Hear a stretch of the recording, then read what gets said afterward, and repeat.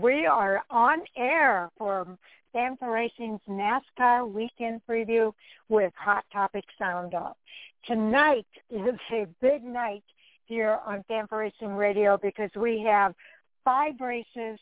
5 races over 4 racetracks that we're going to be previewing tonight. Joining me as co-host is Jay Husmann. Welcome to the show, Jay. Thank you, Sharon. I know you were trying to put all the numbers together there, but it's actually 6 over 4 tracks, I think. 6 races, 4 different series. Wait, the East, West. 6 races, 5 series over 4 tracks. There, I think it is. Okay, something like that. I know it's 4 different tracks. And the busiest group is going to be the ARCA Menards Series. They're going to race 2 races this weekend. 1 race at Michigan International Speedway, the other race at Illinois State Fairgrounds. So they'll be racing Friday night and Sunday afternoon. So it's going to be a busy weekend for the ARCA Menards Series. Tonight, we're going to start with that. We're going to preview the ARCA Menards Series at Michigan and Illinois, as well as the ARCA West at Irwindale Speedway. In the next half hour, we'll get into the Truck Series at WWT at Gateway, and then we'll get into the NASCAR Xfinity and Cup Series, both racing at Michigan International Speedway. So, again, it's a big night. Did I miss anything in there, Jay? No, you got the trucks at Gateway, and I think that was the other one there. Yeah, so that's 3, and then 3 more. That's 6 races. You're right. So 6 races over 4 tracks over 3 days. So at 10 o'clock tonight is our NASCAR Hot Topic Sound Off, and it sounds like Andy's going to be back tonight, and we'll have Tommy with us tonight as well. So as well as Jay and myself, of course. So definitely looking forward to that too. Well, I always do. I know Andy's. What's that? I think we've got a few things to talk about. Yeah, and I know Andy's excited. He's been real busy, going to be able to get back. We had Mike back a couple of weeks ago for a couple shows, so always a great mixture here for Fan4Racing Blog and Radio Hot Topics. Yes, indeed. We like to get everybody's point of view. Okay, so with that, Jay, let's go ahead and go to the pit box for the ARCA Menards Series. I'm going to just kind of cover this first section about all the races and the times and everything, and then we'll get into each individual race. But the ARCA Menards Series platform is set for its busiest weekend of the year with 3 races across 2 series scheduled over the span of 3 days. Now, the ARCA Menards Series will complete a weekend doubleheader starting Friday evening with Henry Ford Health System 200 at Michigan International Speedway.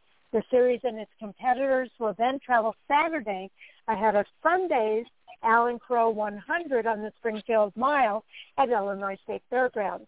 It's the first of 2 dirt track races on the schedule for the ARCA Menards Series. Meanwhile, the ARCA Menards Series West on Saturday will contest its 5th race of the season, the Napa Auto Parts 150 presented by Sunrise Ford at Irwindale Speedway outside of Los Angeles. Now, this particular race marks the series' 2nd race this season at Irwindale, where the defending champion, Jesse Love, won there just last month. Now, both ARCA Menards Series races are scheduled to broadcast live on MAV TV Motorsports Network with live streams available on NBC Sports Gold Track Pass. Friday's race at Michigan will start at 6 p.m. Eastern. Sunday's race at the Springfield Mile will start at 1:30 p.m. Central. That's 2:30 p.m. Eastern. And Saturday's West Series race at Irwindale will be shown live on Track Pass starting at 7 p.m. Pacific Time, 10 p.m. Eastern Time. A replay of the race will be broadcast on NBC Sports Network this Sunday, August the 29th, or I should say next Sunday, August the 29th, starting at 4:30 p.m. Eastern Time. Now we'll get into each of the individual races, Jay, starting with the Henry Ford Health System 200 at Michigan International Speedway, and we'll let folks know what to watch for. Well, the ARCA Menards Series visits a wide variety of track configurations, but its annual visit to Brooklyn, Michigan delivers its only on a 2-mile paved oval. Perhaps more so than any race on the 2021 schedule, Friday's Henry Ford Health System 200 will make pure speed the priority for teams in the field. Look at last year, Riley Herbst won the ARCA Menards Series race at Michigan, where he was driving for Joe Gibbs Racing, which is a good sign for current JGR and championship points leader Ty Gibbs. Now, Gibbs has not yet competed on a 2-mile oval like Michigan, but as the 18-year-old has proven this year, inexperience is not much of a factor as it relates to his ability to win in the ARCA Menards Series.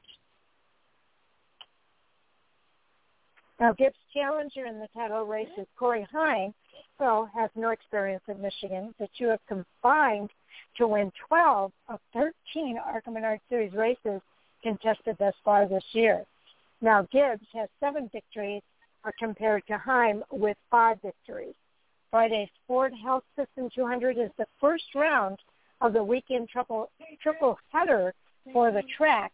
The New Holland 250 for the Xfinity Series is scheduled for Saturday, and the Firekeepers Casino 400 for the NASCAR Cup Series is scheduled for Sunday.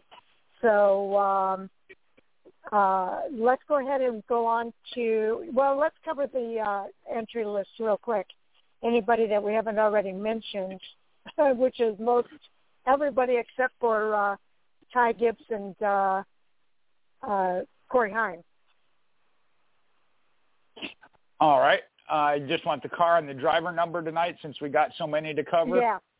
Yes, let's do that. All right. I'll start at the bottom. I believe for the Michigan race, it's 20. We'll see where we get here. The 06 is going to be Zachary Tinkle. The 02 is going to be Connor Mozak. In the 01, we have Tony Costantino, and in the 97, it's Jason Kitzmeyer. The 69, that'll be Scott Melton, and then the 65 is going to be Jeffrey Maxink. And the number 48 is the traditional driver, Brad Smith, and in the number 46 is Thad Moffitt. In the number 35, Greg Van Alst, and in the 28, it'll be Kyle Sieg. In the number 27 is Tim Richmond, and then we have Gracie Trotter driving the number 25. Making one of his few starts here in the ARCA Menards Series, the 23 will be Sam Mayer, and the number 20 we talked about, championship contender Corey Hine. The other championship contender is Ty Gibbs in the number 18, and Drew Dowler will be in the number 15. The number 12, that'll be D.L. Wilson, and in the number 11, Brandon Varney. In the number 10, we have Morgan Baird, and in the number 2 is Nick Sanchez. So we've got some different names on the entry list there, and that's pretty cool. And when we get to the Illinois race there, I believe it's 16 drivers. We're going to see some different drivers there as well, so I can't wait to cover that. Exactly. Okay, now we're going to move on to the Napa Auto Parts 150 presented by Sunrise Ford at Irwindale Speedway and what to watch for there. Again, they're racing on Saturday. So what's going to happen in that Napa Auto Parts 150s, Jay? Well, when we look at California Irwindale, it's a big race for defending West Series champion Jesse Love as he tries to keep the likes of Cole Moore, Todd Souza, Dean Thompson, and Jake Drew behind him in points. We'll talk about how close that is if we get a chance to at least cover the top 5 to 10 in points. Okay, about a month and a half after the ARCA Menards Series West competed at Irwindale Speedway, a half-mile oval nestled in the heart of San Gabriel Valley, the series is back. And Love will be attempting to do what Todd Gilliland pulled off in the West Series from 2016 to 17 by winning 3 consecutive races at that track. Now, if Bill McAnally Racing driver were to win his second race of the 2021 season Saturday, he would join Gilliland, Jason Bowles, who did it in 2008 and 9, and Brendan Gaughan, who did it in 2001, as drivers who won 3 straight West Series events at Irwindale Speedway. I mentioned Love, and he enters Saturday's race at Irwindale as the West Series points leader through 4 of the 9 races, but holds just a 2-point advantage over his BMR teammate Cole Moore. And with Todd Souza, Dean Thompson, and Jake Drew rounding out the top 5 in the standings, all within 9 points of Love, this Irwindale race could be very pivotal in the season-long title chase. Okay, again, we'll go through the entry list. I'll start from the bottom, and we'll go up. In the number 08 is John Wood, and Cole Moore will be driving the number 99 this weekend. In the 88, we got Bridget Burgess, and in the number 80, we got Brian Comiskey. Okay, in the number 77 is Mariah Baudrio. I think I pronounced that correctly. And Joy East will be driving the number 54.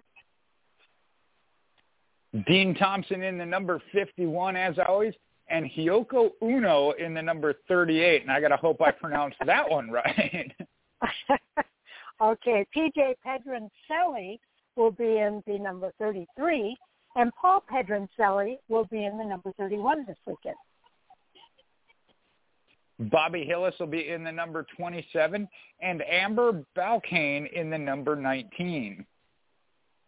And our championship defending champion from last season, Jesse Love, will be driving the number 16, while Todd Souza will be behind the wheel of the number 13.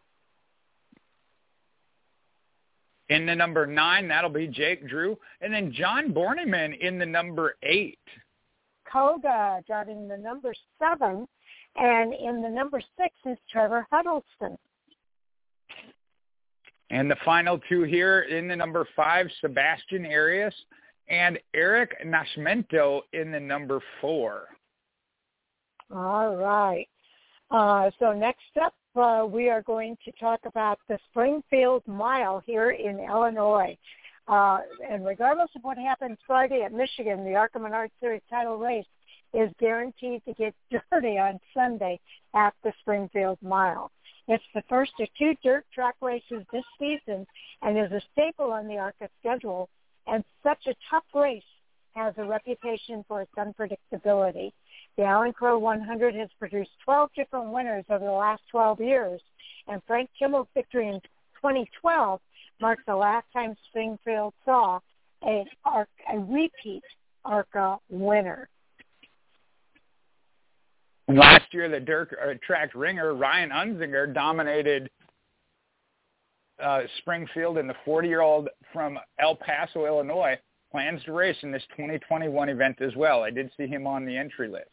Now, both Gibbs and Heim will be looking to improve upon their disappointing run in last year's dirt race at the Springfield Mile, as Heim was knocked out of contention by an accident with 3 laps to go before finishing 8th, and Gibbs finished 10th after getting caught up in a wreck on the first lap. Okay, now Gibbs finished 15th in the 2019 race at Springfield, the only other time that he's raced on dirt in the ARCA Menards Series. Now, including the 2019 event at DuQuoin State Fairgrounds, the other dirt track on the schedule, Heim has had a top 5 and 3 top 10 finishes on dirt tracks in the ARCA Menards Series. He finished 3rd at DuQuoin and 7th and 8th at Springfield in 2019 and 20, respectively.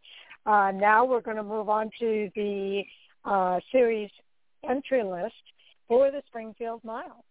And again, we'll go bottom up, Jay.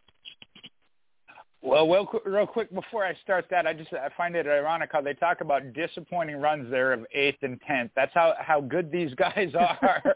They're talking about that being their disappointing finish. Yeah, isn't that crazy? All right, for the Illinois race here, Zachary Tinkle going to be in the 06, The 01 Hilleberg machine has yet to announce a driver per our entry list. Okay, and this makes me happy. And the number 69 this weekend is Will Kimmel. He used to be in that car every weekend, so it's really good to see him back there this weekend at Springfield. Brad Smith, again, will be in the number 48.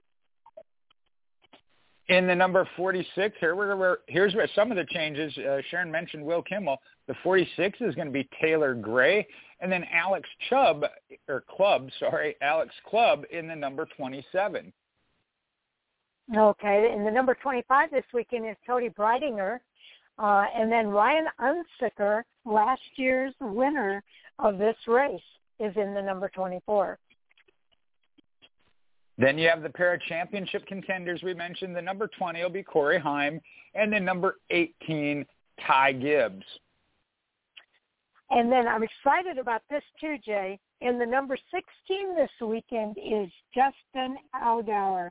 He's an Illinois guy, and it's great to see him back on Illinois dirt. In the number 15 is our ARCA West champion from last year, Jesse Love, also racing in the ARCA Menards Series this year. I knew you'd be excited about that when I saw Allgaier was going to be on there. About as excited as I am as seeing Ryan Unsicker as a dirt driver here this weekend. So the number 12, that's going to be D.L. Wilson, and Mike Goody in the number 11.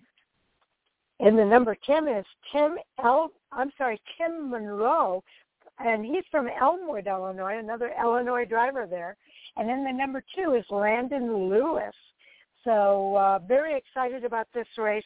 I always love the race at the Springfield Mile. It's the last day of the Illinois State Fairgrounds Fair, and this is kind of a premier event, if you will, for that last day of the fair. So very excited about this race. And I say I've always liked this about the ARCA Menards Series, that they've been doing this for a long time. I think they've had as many as 4 dirt tracks on their schedule in years past. I know this year it's only 2, but to see that variety, and you mentioned it, go from the biggest to the 2.0 mile paved oval of Michigan to changing it up to a 1 mile and it being a dirt track. I mean, that's how these drivers develop. Exactly right. Now, I'm going to go over the dates and times and some other details with regard to each of these races. We'll start with the Alan Crow 100 at the Springfield Mile at the Illinois State Fairgrounds in Springfield, Illinois. Again, that race is Sunday, August the 22nd at 1:30 p.m. Central, but 2:30 p.m. Eastern. It will be televised again on MAV TV and will also be available for live streaming at Track Pass on NBC Sports Gold. For those who want to listen to the radio, it will be available at ARCARacing.com. This is a 1 mile dirt oval. They're racing 100 laps to cover that 100-mile distance. Now, Sunday, August 22nd, they'll have practice at 10 a.m., qualifying at 11:30 a.m., and the race again at 1:30 p.m. Central. Those are all Central times. So, again, very excited about that race right here in Illinois. Next up, I don't know if you want to do the next one, Jay. The Napa Auto Parts 150 presented by Sunrise Ford. Okay, I don't know where you had that at. Sorry. Oh, okay.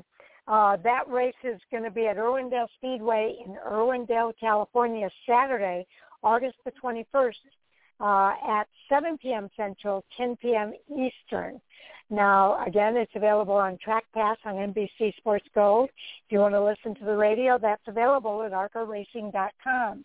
Now, this is a half-mile paved oval, and they're racing 150 laps to cover a distance of 75 miles. Now, Saturday, August the 21st, they'll have practice and qualifying at 3 p.m. and the race at 7 p.m. Those times are Pacific time. So, again, a very exciting race, the second race at Irwindale Speedway. And next up, we have the Healthford Health Systems 200 at Michigan International Speedway in Brooklyn, Michigan. That race is on Friday, August the 20th at 6 p.m. Eastern, and will be on TV, MAV TV, as well as Track Pass on NBC Sports Gold. Radio coverage for this one will be on MRN and Sirius XM, channel 391, or if you're listening online, it's channel 981. This is a 2-mile paved oval, and they're racing 100 laps to cover a distance of 200 miles. Friday, August the 20th, they'll have practice at 4 p.m. The race starts at 6 p.m., and these times are Eastern time. So, again, very exciting weekend for the ARCA Menards Series. I can't wait to see what happens with these 3 races. Yeah, that's a lot to cover, and it is all just within the ARCA Menards banner, West Series and then the regular season, 2 races for them. So much racing for them throughout the weekend, and I know we got about 9 minutes, so hopefully we can still cover the 2-point standings here as well, at least maybe the first top 5 or so. Yeah, absolutely we can. First, what I want to do is I want to let people know that the ARCA East, their next race is next weekend along with the ARCA Menards Series. They'll be racing at the Milwaukee Mile on August the 29th at 2 p.m. Central Time. That will be televised on MAP TV. And by the way, there is another fine. I just move it up here so when I move we don't. As well. So that's pretty exciting. Let's go ahead and cover the points for all 3 series, starting with let's start with the East, since we just gave when that race is, and they're not racing this weekend. All right, let me pull that one up real quick. Believe it or not, that was one I didn't have pulled up yet, but should just take a second. So in the East, 6. Well, and actually I forgot too. I got to pull up the Sioux Chief Showdown as well, as one of the races will be in that. So that's what we talk about. So much action going on here, but on the East, again, they are on the break this week.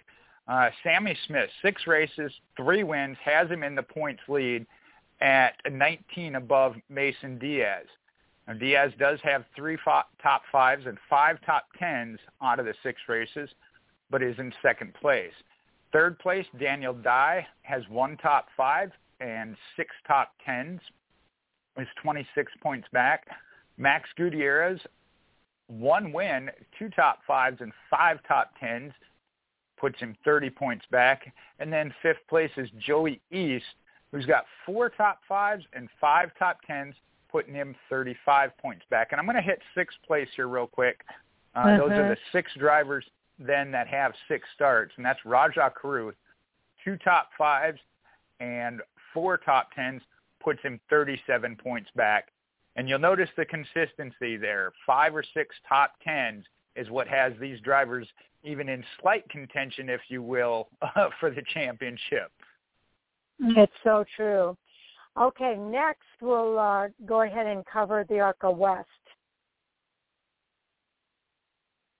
All right, on the West side, here we only have 4 races in the books, and this one is super tight. We mentioned it, Jesse Love, 1 win, 2 top 5s, 3 top 10s as your points leader.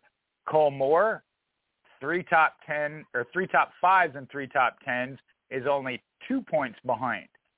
Todd Souza, been in the top 10 every race, but only 1 top 5, leaves him a whole 4 points back. Dean Thompson, 9 back, as he has 1 top 5 and 2 top 10s. Then you got Jake Drew is in 5th, 2 top 5s and 3 top 10s, is also 9 back. Thompson does have the advantage tiebreaker there. 6th through 11th all have 4 starts. One of them does have a win, 6th place Joey East. He's 14 back. Paul Pedronacilli Jr. is 15 back. Trevor Huddleston, 16 back. The biggest jump here is 9th place.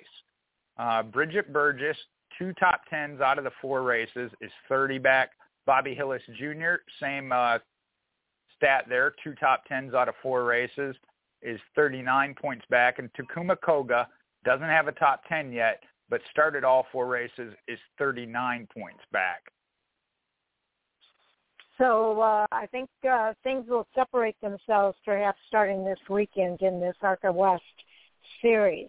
Cover the ARCA Menards Series and their point standings. There we got another intense battle. We've talked about it since the beginning of the series, I think. 13 races in. 4 drivers have made all 13 starts. But the top 2 are Ty Gibbs. He's got 7 wins in those 13 races, 12 top 5s, and 12 top 10s. That puts him at 2 points over Corey Heim.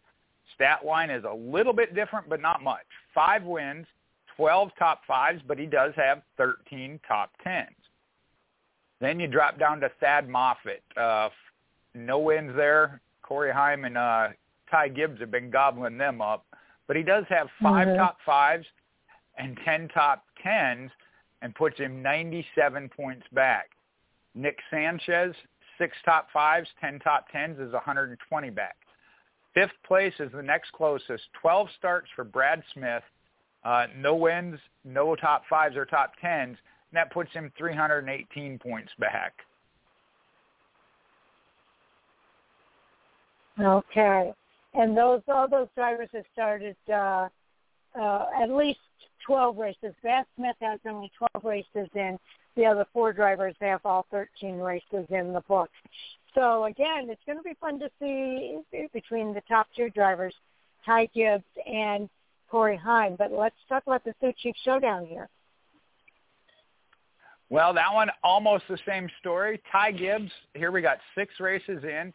Ty Gibbs is your points leader at 254 points, has 4 wins, 1 second, 1 fourth, for a total of 6 top 5s and 6 top 10s. Corey Heim is at 244 points, so is 10 points back, 1 win, 1 second, 2 thirds, a fourth, and that gives him 5 top 5s and 6 top 10s. Dropping back a little bit, Thad Moffitt is at 225, puts him 29 points back. Sorry, I got to do the math on my own on that one. 225 points, as well as Nick Sanchez. They're both tied here. But Thad Moffitt, 1 third place, 1 fourth place, and 1 fifth place, 1 sixth place. So 3 top 5s and 5 top 10s. Nick Sanchez, 1 third place, 2 fifth places, and 2 sixth places. Gives him the 3 top 5s and 5 top 10s as well. The only other one to do 6 starts in those 6 races is Brad Smith, and he doesn't have any top 5s or top 10s, and so leaves him 26 and 54, looks like 70 points out. Now that could change. We got Taylor Gray, Jesse Love, Daniel Dine, Owen Smith, and Tony Constantino, but they only have 4 and 5 starts with looks like Owen Smith having 5 starts of the 6 starts. Yes.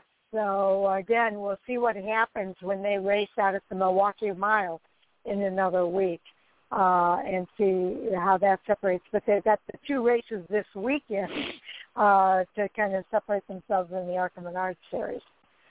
Okay, so I know we're about just a minute early, but I'm going to go ahead and get into the NASCAR Camping World Truck Series. They are racing this weekend, the Toyota 200 presented by CK Power at the Worldwide Technology Raceway at Gateway. That race takes place tomorrow night, Friday, August the 20th at 9 p.m. Eastern Time. Fox Sports 1 will have pre-race coverage starting at 8 p.m. Eastern, and radio coverage is on MRN and Sirius XM NASCAR Radio Channel 90. They'll be racing a distance of 200 miles over 160 laps. The first stage ends on lap 55. Stage 2 also has 55 laps. It ends on lap 110. And the final stage ends on the last lap, which is lap 160, meaning that stage is only 50 laps. So now I want to do something a little different in the Truck Series here, because last week we went over all of the contenders, okay? So rather than starting with that this week, I want to start at the top and work our way down in the Truck Series, Jay. All right, let me scroll up there to the top. Where do we start here? If we have time, right. we'll kind of go ahead and cover that again. But since we covered it on Monday night's show, I'd rather cover new material tonight.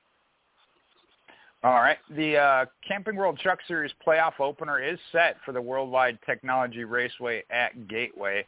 It was following a weather-shortened regular season finale 2 weeks ago at Watkins Glen that set that 10-driver playoff field we talked about and saw Hattori Racing's Enterprises' Austin Hill claim his second victory of the season.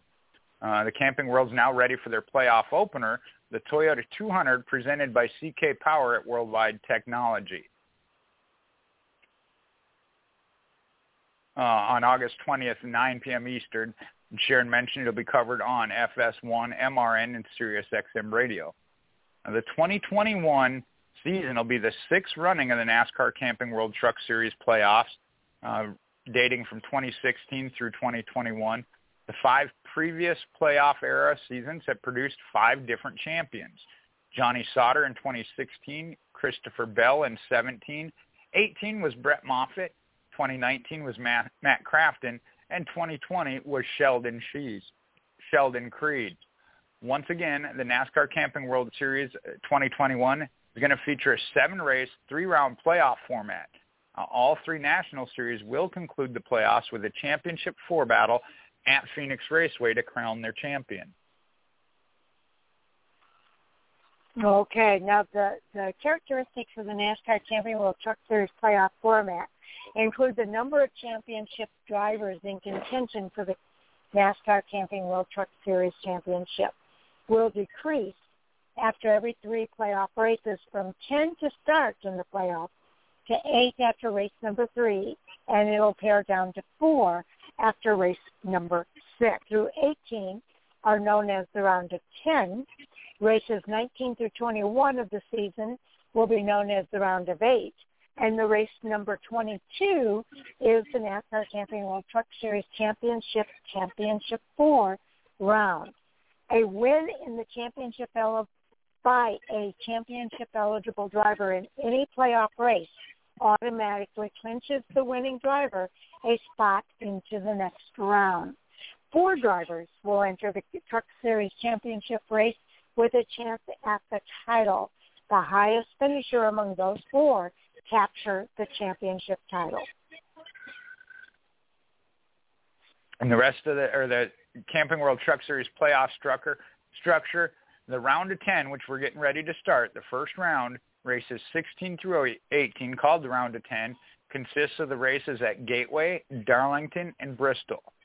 Now, if a driver in the playoffs wins in this round, they automatically advance to that next round of 8. The remaining available positions, 1 through 8, that have not been filled by wins will be filled on points. Each of them will then have their points reset to 3,000 plus any playoff points awarded that they've earned up to that point.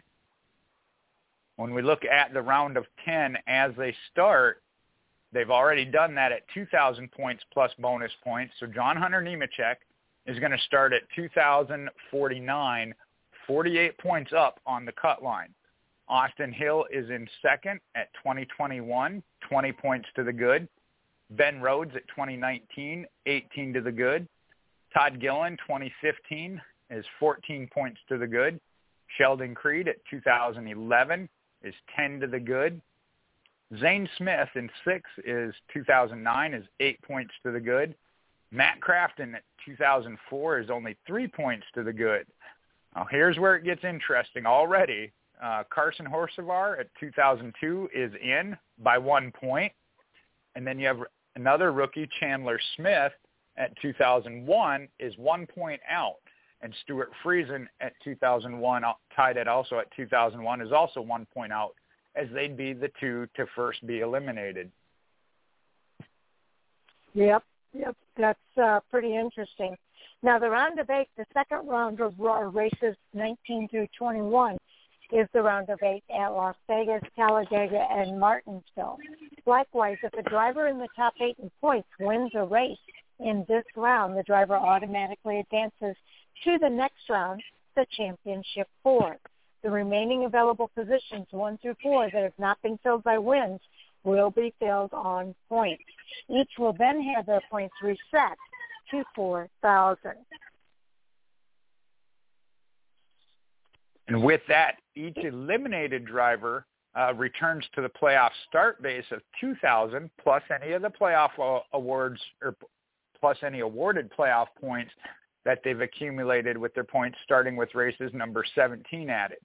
This allows drivers not in contention for the Camping World Truck Series title to continue to race for the best possible season-long standing, with final positions 5th through 10th still up for grabs all the way through that championship race. Okay, now in the championship race, the 22nd and final race of the season will be the NASCAR Camping World Truck Series Championship finale. Simply stated, the highest finisher in that race among the remaining 4 eligible drivers will win the NASCAR Camping World Truck Series title. Stage playoff points will not apply in the season finale, so the official finishing position alone will decide the champion. Now, of note, all rules outlined above also apply to the NASCAR Camping World Truck Series owner championship structure as well. So let's now talk about the first playoff race. Well, that first race will be at Worldwide Technology Raceway, which is at Gateway. It'll be home of the first of 7 playoff races to determine the 2021 NASCAR Camping World Truck Series champion. It'll be the Toyota 200 presented by CK Power, August 20th at 9 p.m. Eastern. The 2021 season marks the first year that Worldwide Technology Raceway at Gateway has participated in the NASCAR Camping World Truck Series playoffs, becoming the 4th different track to open the playoffs. That'll joining New Hampshire Motor Speedway was the first race in 2016 and 17. In 2018, it was Canadian Tire Motorsports Park, and then in 2019 and 20 Bristol Motor Speedway. Now, for fans that don't know, Worldwide Technology Raceway at Gateway is a 1.25-mile paved oval. In total, the track has hosted 20 NASCAR Camping World Truck Series races dating back to the inaugural event on September 19th, 1998. The first truck race at Gateway was won by Rick Corelli, driving in the number 6, owned by Marshall Chesround. The 20 Camping World Truck Series races at Worldwide Technology Raceway have produced 19 different winners, led by Ted Musgrave with 2 victories coming in 01 and 05. And 2 former Series Gateway winners are entered this weekend. The 2020 NASCAR Camping World Truck Series champion Sheldon Creed did it in 2020. And the 2021 regular season champion John Hunter Nemechek in 2017. Breaking down the race itself, it's going to be 200 miles or 160 laps, broken into the 3 stages as usual. The first 2 stages are 55 laps each, and the final run will be 50 laps. A total of 12 different Camping World Truck Series drivers have qualified on the pole at Worldwide Technology Raceway. That's led by Greg Biffle, who did it in 98, 2000, and then Ted Musgrave, who did it in 01 and 05 along with his wins. They each have 2 poles. And this weekend's lineups will be set by the metric qualifying, and as a result, Austin Hill will start from the pole and be joined on the front row by John Hunter Nemechek. 3 Camping World Truck Series races at Gateway have been won from the pole or first starting position. Most recent to accomplish the feat was Kevin Harvick in 2010. The other 2, that's name coming up again, Ted Musgrave did it in 2001 and 2005. The deepest in the field the driver started from and gone on to win the race, 17th, and that was by Sheldon Creed last season when he picked up the victory. Very interesting stuff there. Okay, now then, we're getting to the point that we can scout the 2021 NASCAR Camping World Truck Series playoff field. Now, the 10-driver field is stacked with contenders ready for their shot at the title, and 7 different organizations are represented in this year's postseason driver field. We're going to take a quick look at the challengers of this season in the playoffs heading into this weekend at Gateway. And, Jay, let's go from the bottom up here. All right. Let me scroll down there now. That would be Stuart Friesen. All right. Whoops. Just went by him. Okay, Halmar Friesen's racing Stuart Friesen, the number 52 Toyota, enters the 2021 Camping World Truck Series playoffs as a number 10 seed with 2,001 points and 48 points back from John Hunter Nemechek in that number 1 seed. 2021 season marks the third time he has competed in the Camping World Truck Series playoffs. Friesen finished a career best 4th in the 2019 playoffs after posting a win in the petulant race at Phoenix to earn his spot in the championship 4 round. He failed to make the postseason last year, ultimately finishing the season in 15th in point. And Friesen has made 3 starts at Worldwide Technology Raceway at Gateway, posting 2 top 5s, and his average finish at the 1.25-mile track is 7.0, which is 3rd best among playoff drivers. Did you want me to go through the 2021 all for this year? Okay. 15 starts. He doesn't have any race wins or stage wins, but 3 top 5s, 4 top 10s, along with, unfortunately, 3 DNFs.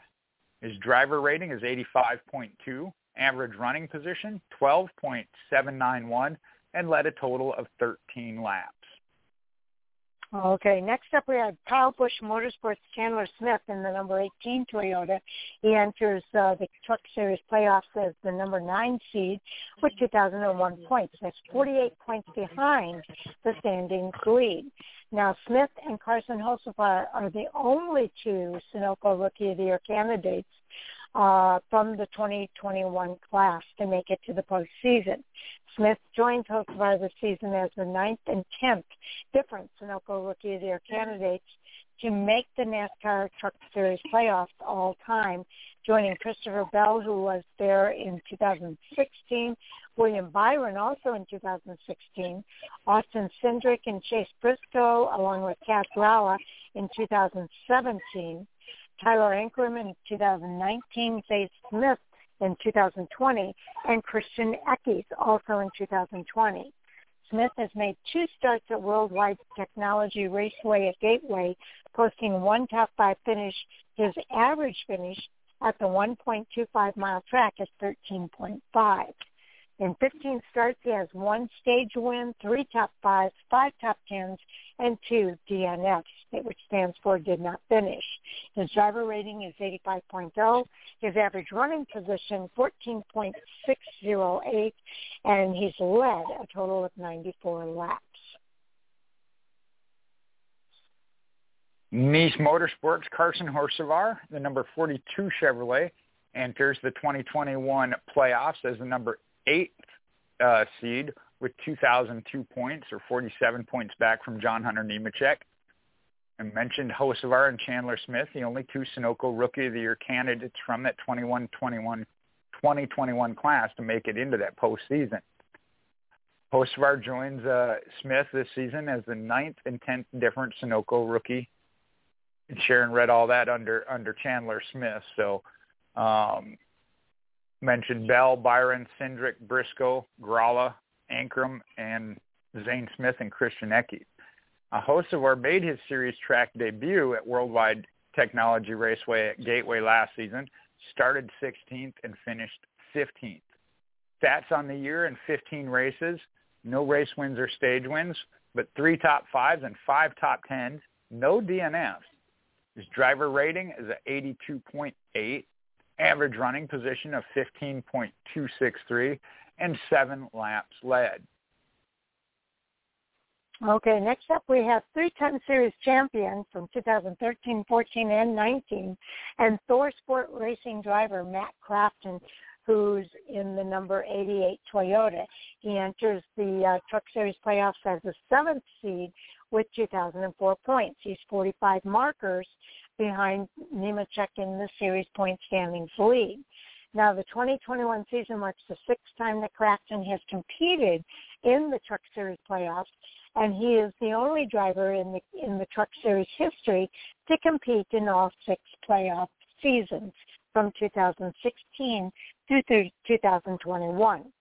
A 3-time NASCAR Camping World Truck Series champion from 2013, 14, and 19, and the only driver in series history to win titles in both the playoff era, 2016 to the present, and the prior points format from 1995 through 2015.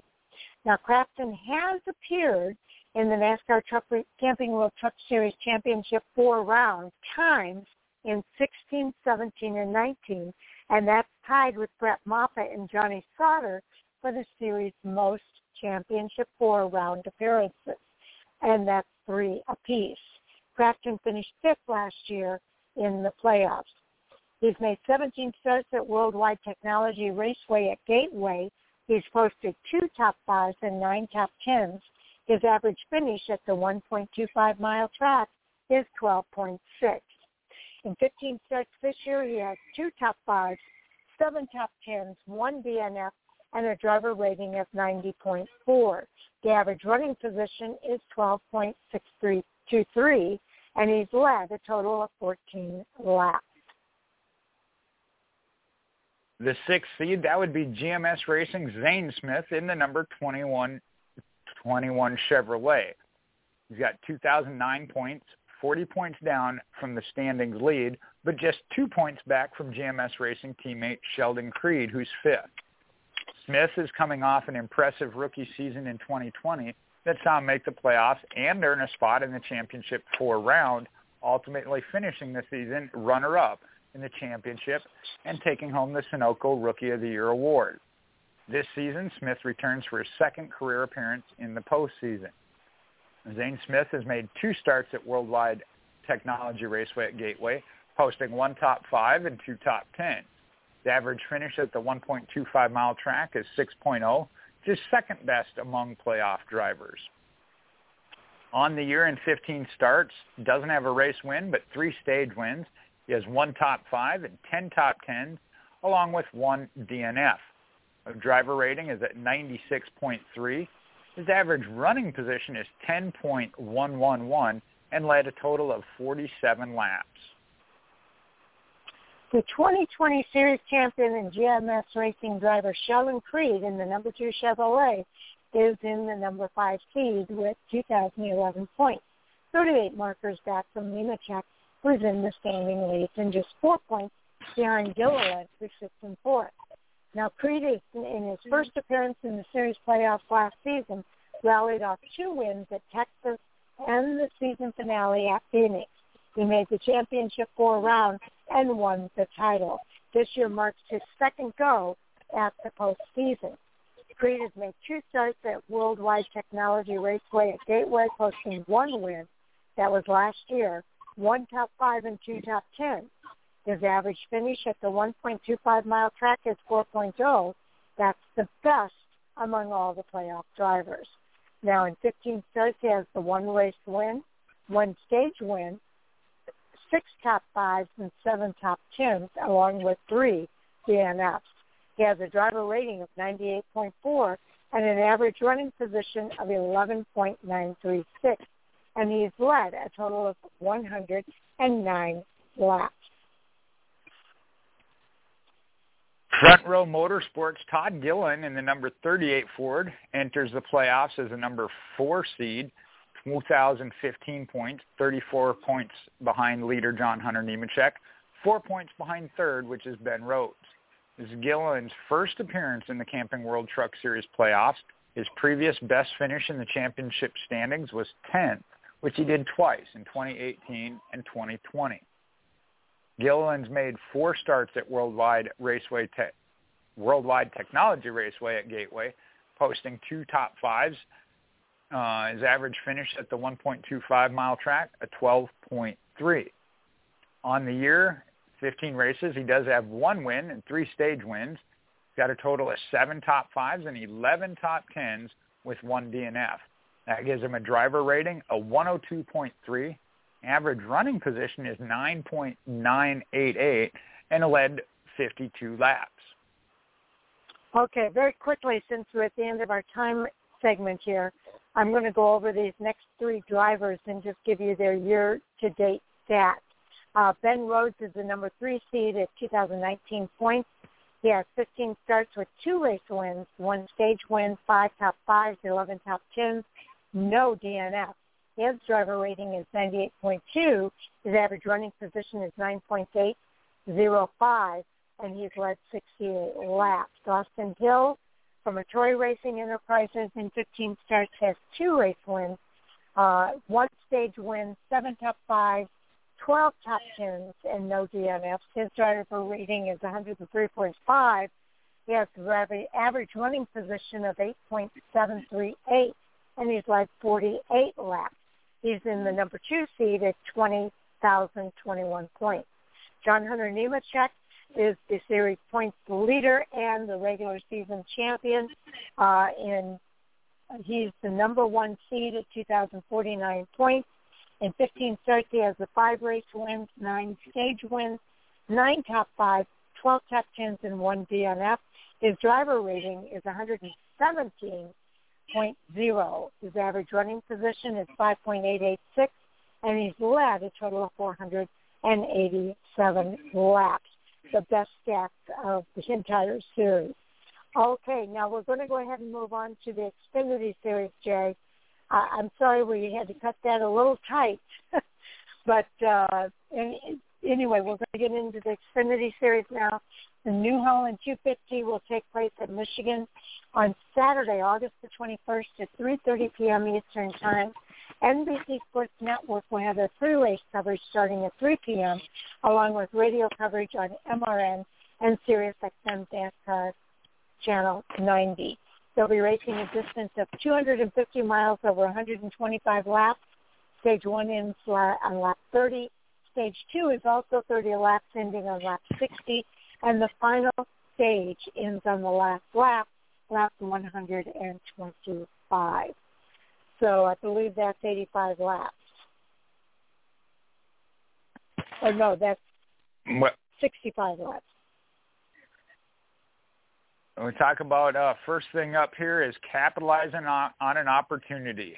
Josh Berry is going to race full-time in 2022 for Junior Motorsports. They made the announcement this week he will drive full-time in the NASCAR Xfinity Series competition beginning in 2022.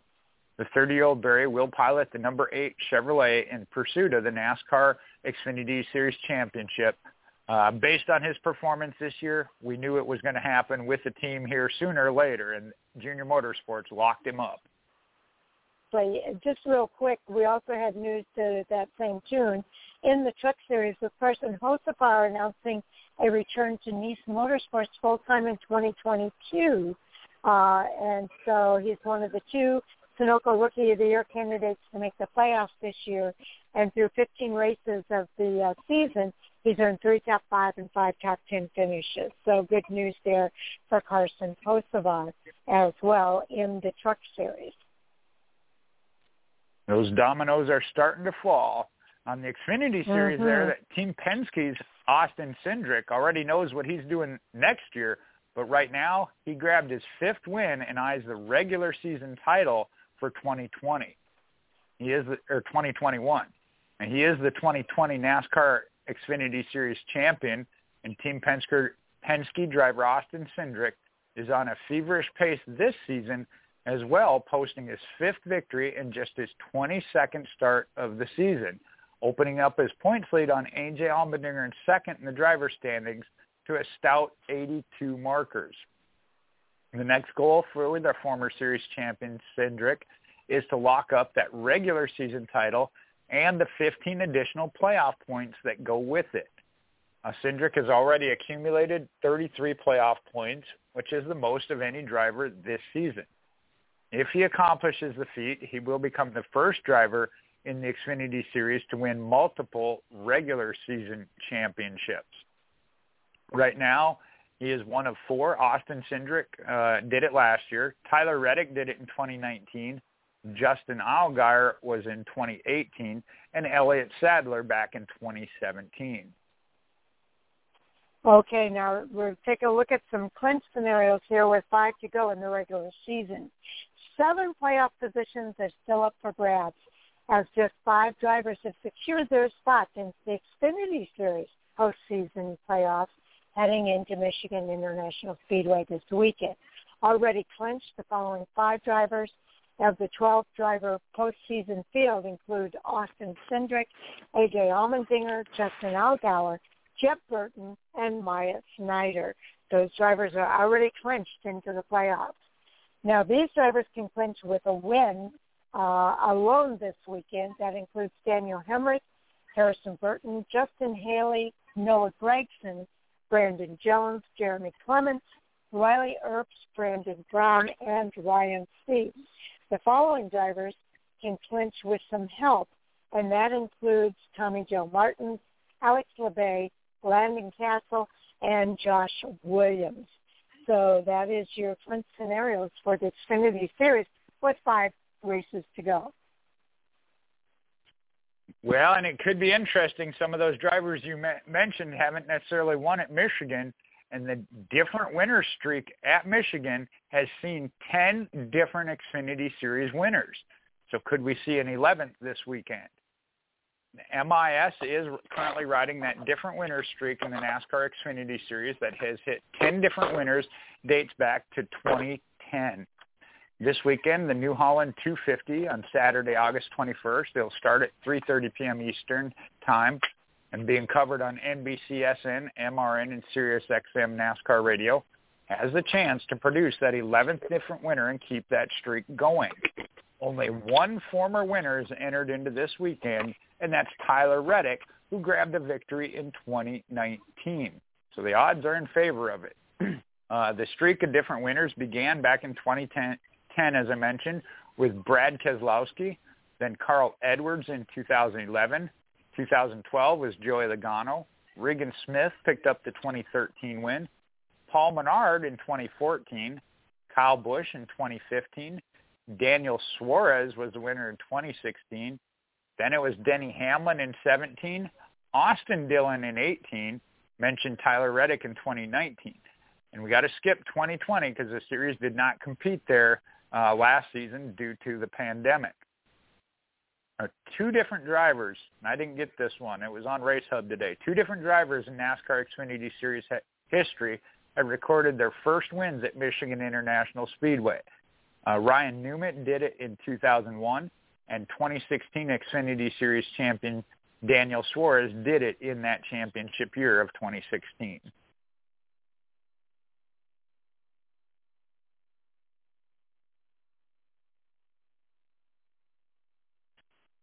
Sharon, are you on mute?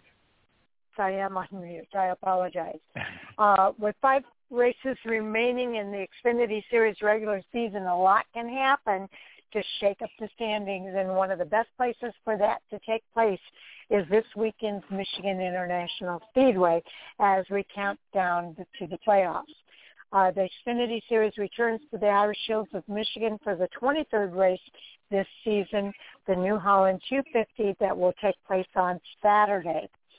The series did not compete at Michigan last year because of the pandemic, the first time since adding the track to the schedule in 1992. Now, this weekend's venue, Michigan International Speedway, is a 2-mile paved oval and has hosted the NASCAR Xfinity Series 28 times, dating back to the inaugural race on August the 15th of 1992. The first Xfinity race at Michigan was won by Todd Bodine. He was driving a Chevrolet for car owner Frank Cece with an average speed of 125.414 miles per hour. In total, there are 20 different drivers that have won the Xfinity Series race at Michigan, led by 8 different drivers with 2 victories each. Those drivers are Todd Bodine in 92 and 2000, Kyle Busch in 04 and 15, Dale Earnhardt Jr. in 1999 and 2006, Denny Hamlin in 07 and 17, Carl Edwards in 2008 and 11, Brad Keselowski in 2009 and 10, and Mark Martin in 1993 and 1995. Ryan Newman in 2001 and 5. Only one of the 20 former Xfinity Michigan winners is entered this weekend, and that is Tyler Reddick, who is also the most recent winner at the track, taking the checkered flag not last year, but the year before in 2009, is piloting the number 23 Hour Motorsports Chevrolet this Saturday. Now, a total of 22 different NASCAR Xfinity Series drivers have qualified on the pole at Michigan, and it's led by 3 drivers with 2 poles apiece. Kyle Busch in 2014 and 17, Austin Hill in 2012 and 13, Paul Menard in 2011 and 19, and due to COVID-19 restrictions, this season's starting lineups for the New Holland 250 will be decided by the metric qualifying, and as a result of that, Austin Cindric is on the pole and is joined by A.J. Allmendinger on the front row.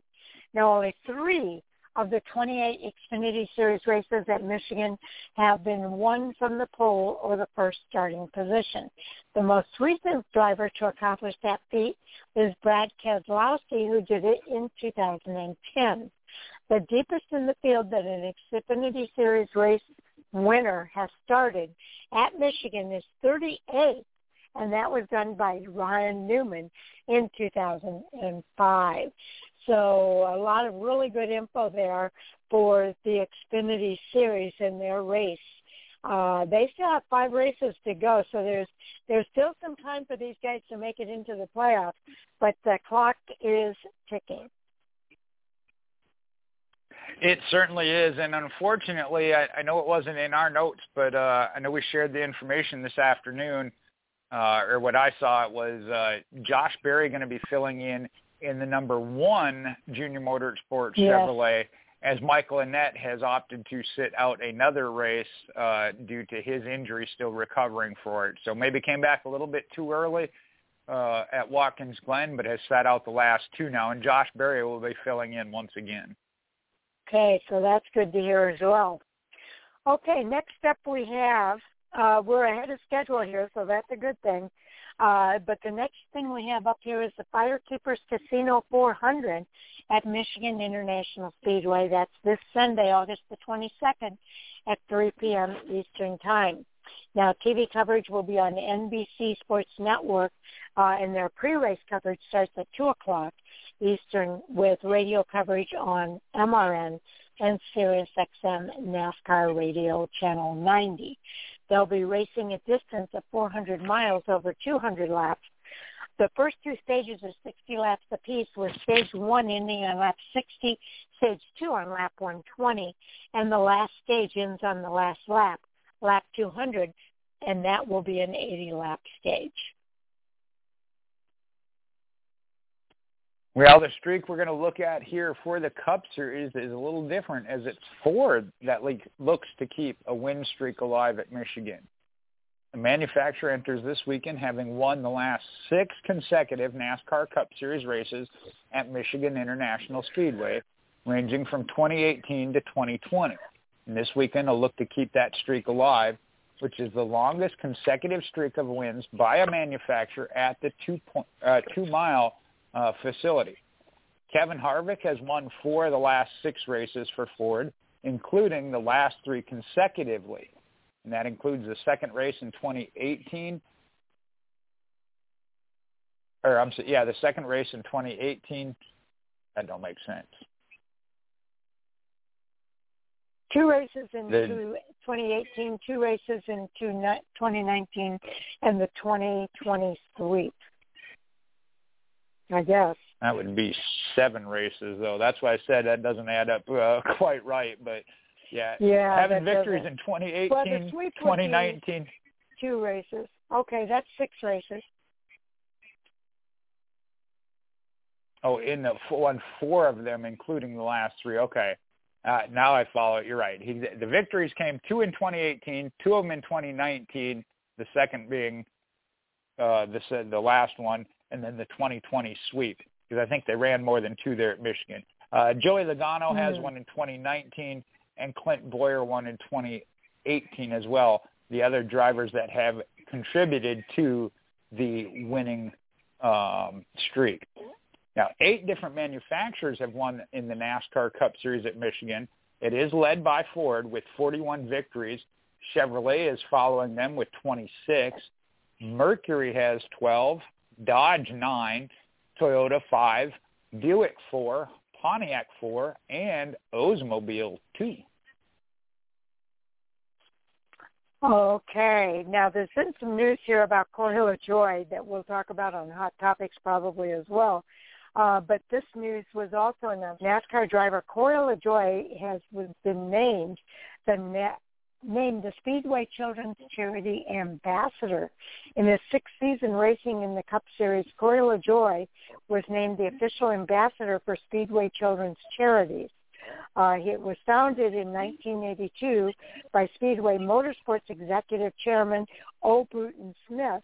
Speedway Children's Charity has established 8 chapters across the country and paired with Speedway Motorsports facilities at Atlanta Motor Speedway, Bristol, Charlotte Motor Speedway, Kentucky, Las Vegas, New Hampshire, and Sonoma Raceway, along with Texas Motor Speedway.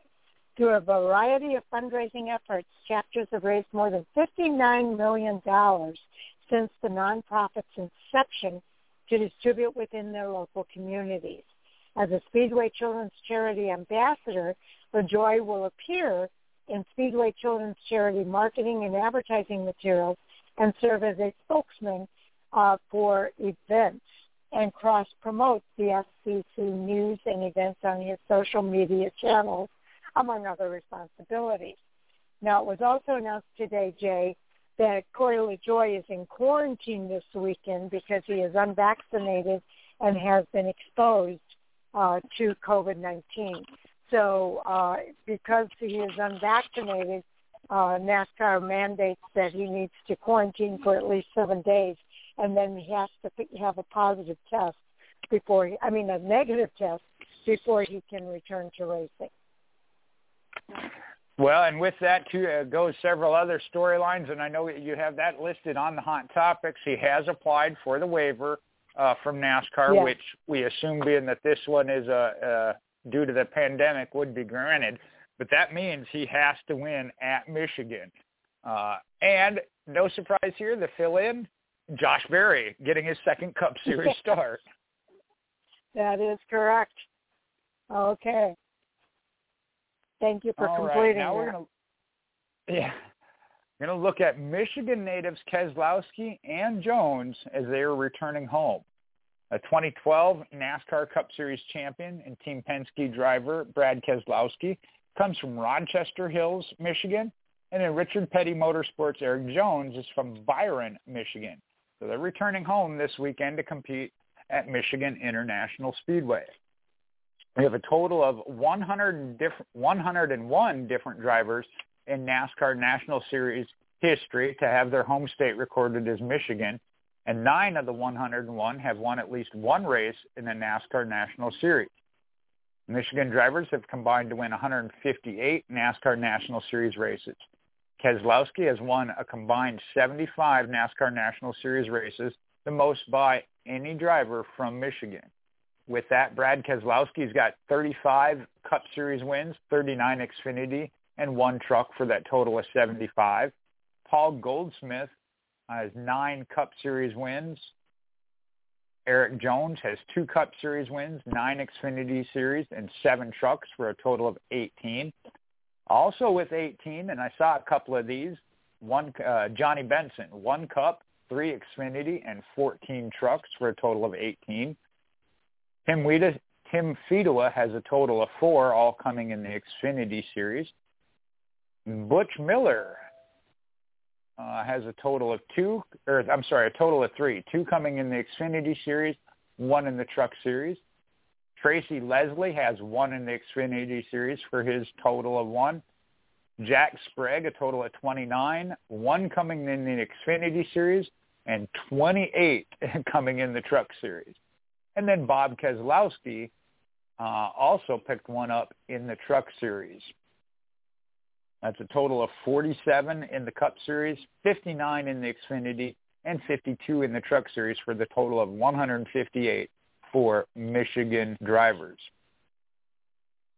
Now, next to Martin Truex Jr.'s 30 winless starts at Michigan, Brad Keselowski has made the second most starts among active drivers at Michigan without the trip to victory lane at 23.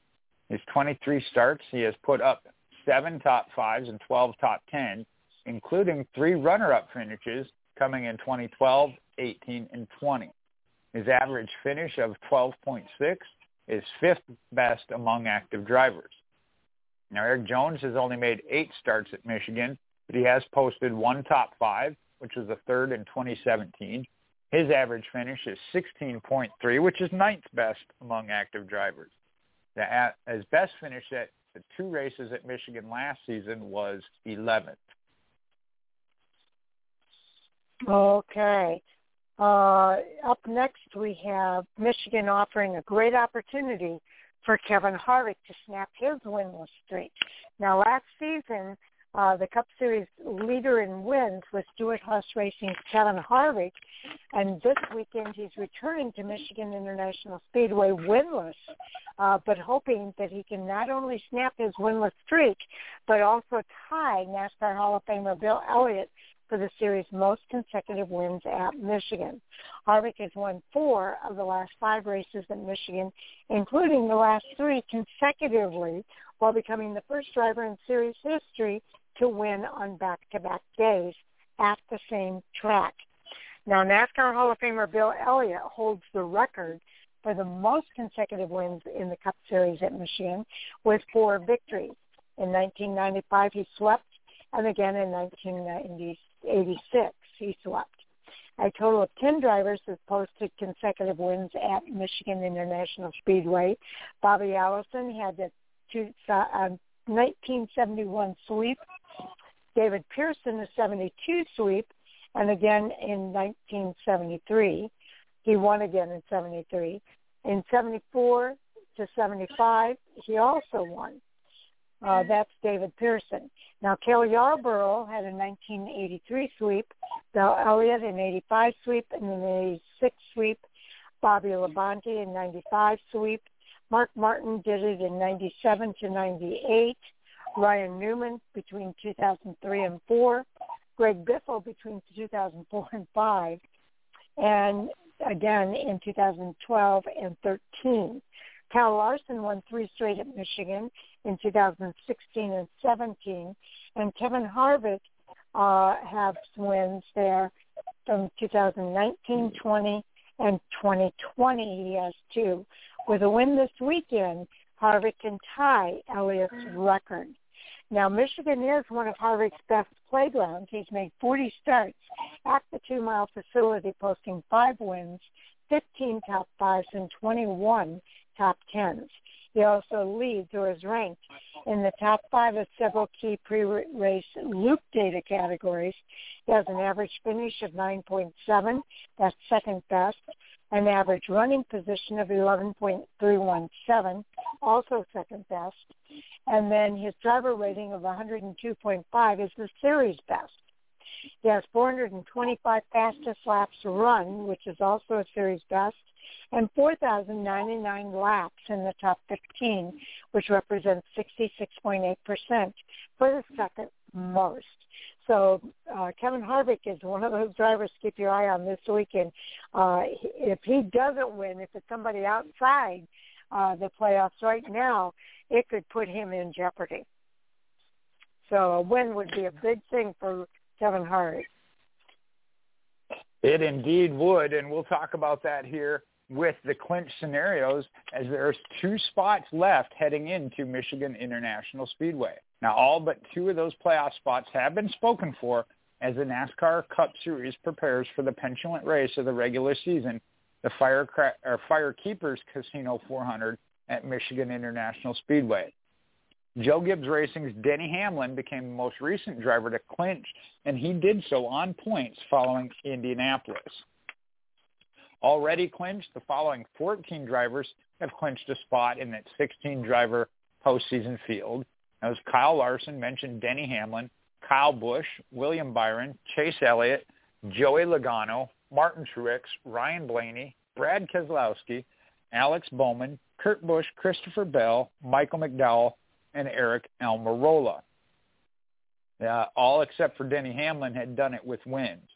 Now, clinching via points this weekend, if there is a repeat winner or a win by a driver who cannot advance to the playoffs, we have one driver could clinch by being 56 points above the third winless driver in the standings. And that same point requirements listed below would hold true if a new win comes from Denny Hamlin. And that lone driver would be, as Sharon mentioned, Kevin Harvick. He would clinch with 44 points.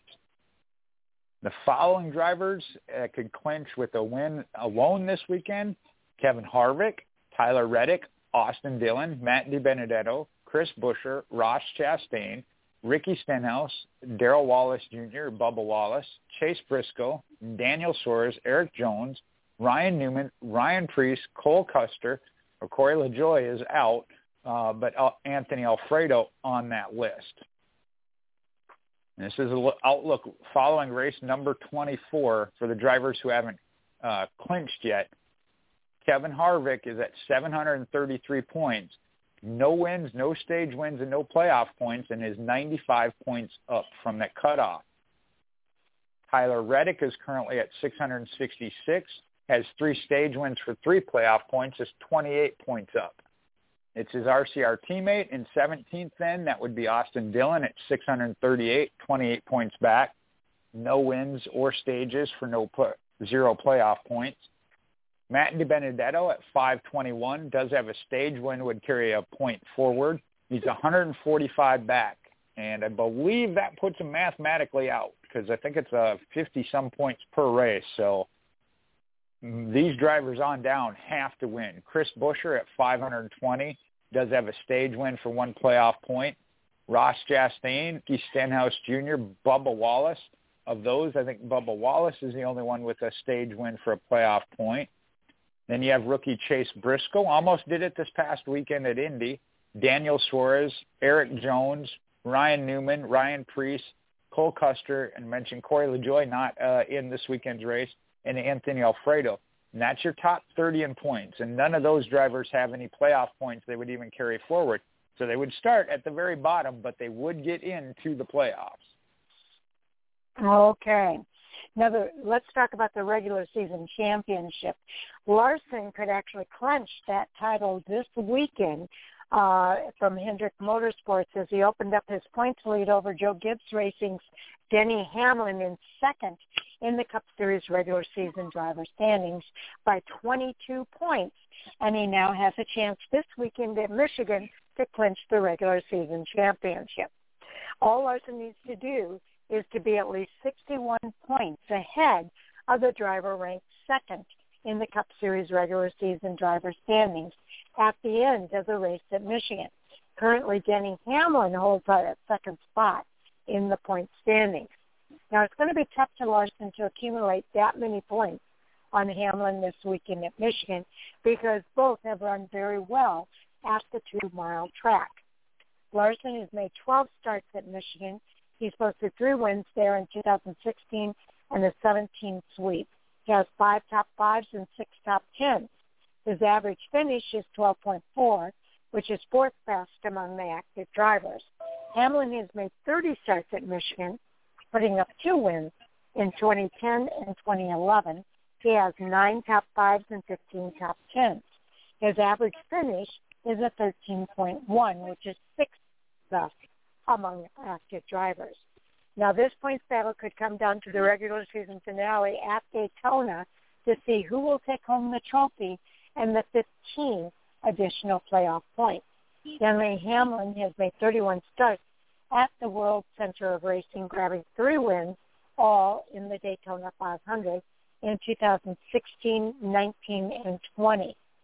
He also has 11 top 5s, 12 top 10s, and his average finish at the track is a 16.0. Kyle Larson has made 14 starts at Daytona, posting 5 top 10s, and his average finish at the track is 21.1. Now, if Larson or Hamlin win the 2021 NASCAR Cup Series regular season championship, the winner will become just the 4th different driver in series history to win that prestigious award.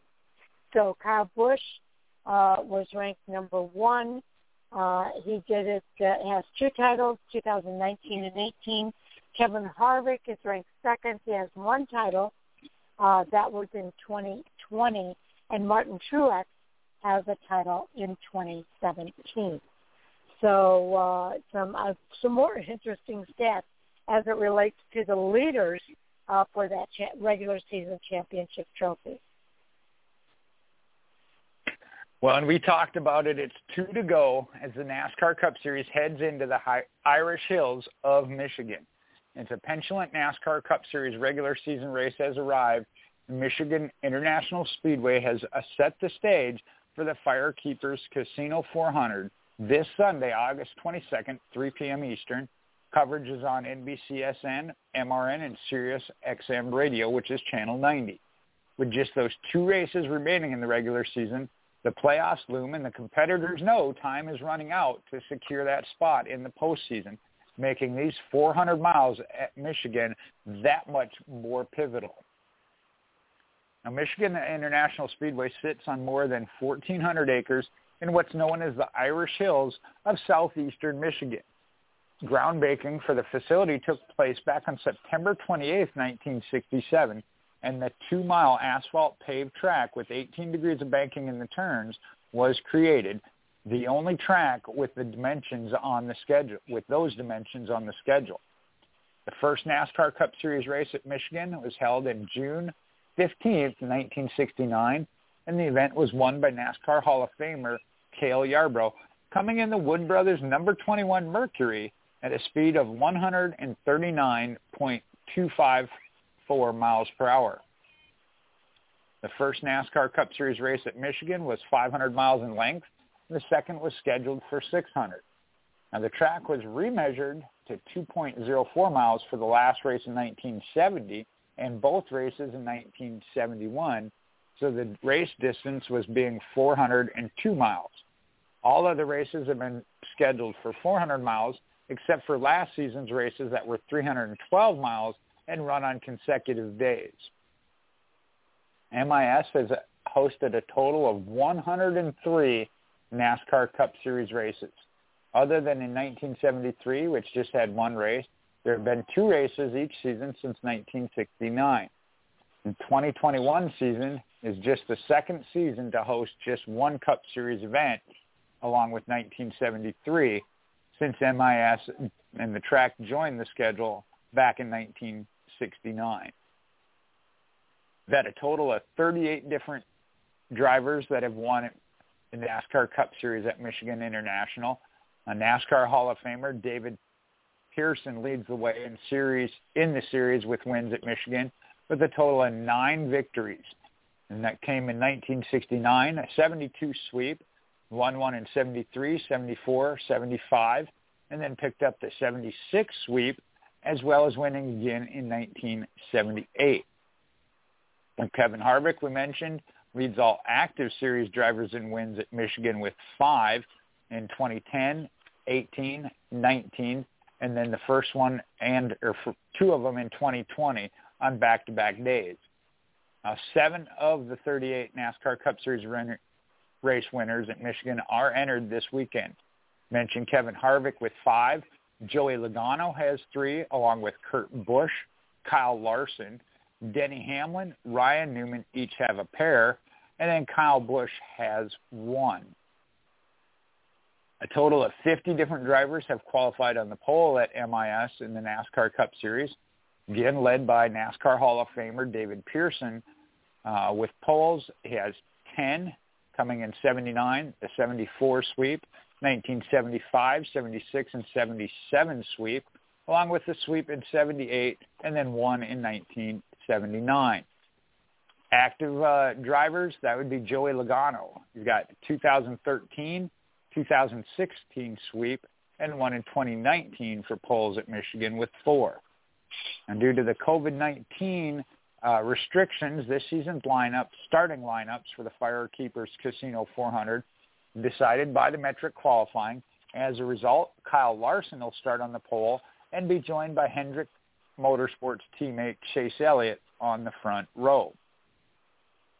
The first starting position is the most proficient starting position in the field, producing more winners, 22, than any other starting position at MIS. 21 from the pole and 1 from the first starting position due to qualifying being canceled. 1985 is Bill Elliott, the most recent driver to win from the pole at Michigan was Joey Logano in 2019. The deepest in the field a race winner has started at Michigan is 32nd, and that was by NASCAR Hall of Famer Mark Martin. He did it in the spring of 2009. So there's your stats for Michigan International Speedway, this weekend's race setup. Yes, indeed. Okay, now we're just about ready to get into NASCAR Hot Topic Sound Off at the top of the hour. But, Jay, I thought maybe we could give an update on our fantasy racing group, and we may go past the top of the hour with that update, but let's go ahead and give it a shot.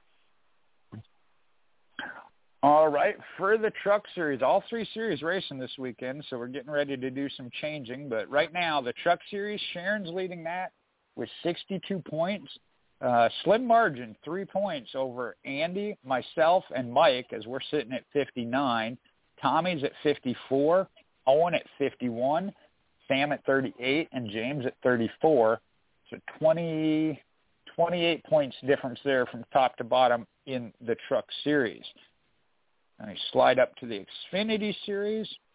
Another rather slim lead. Mike is leading the Xfinity Series, 83 total points. Andy's at 79.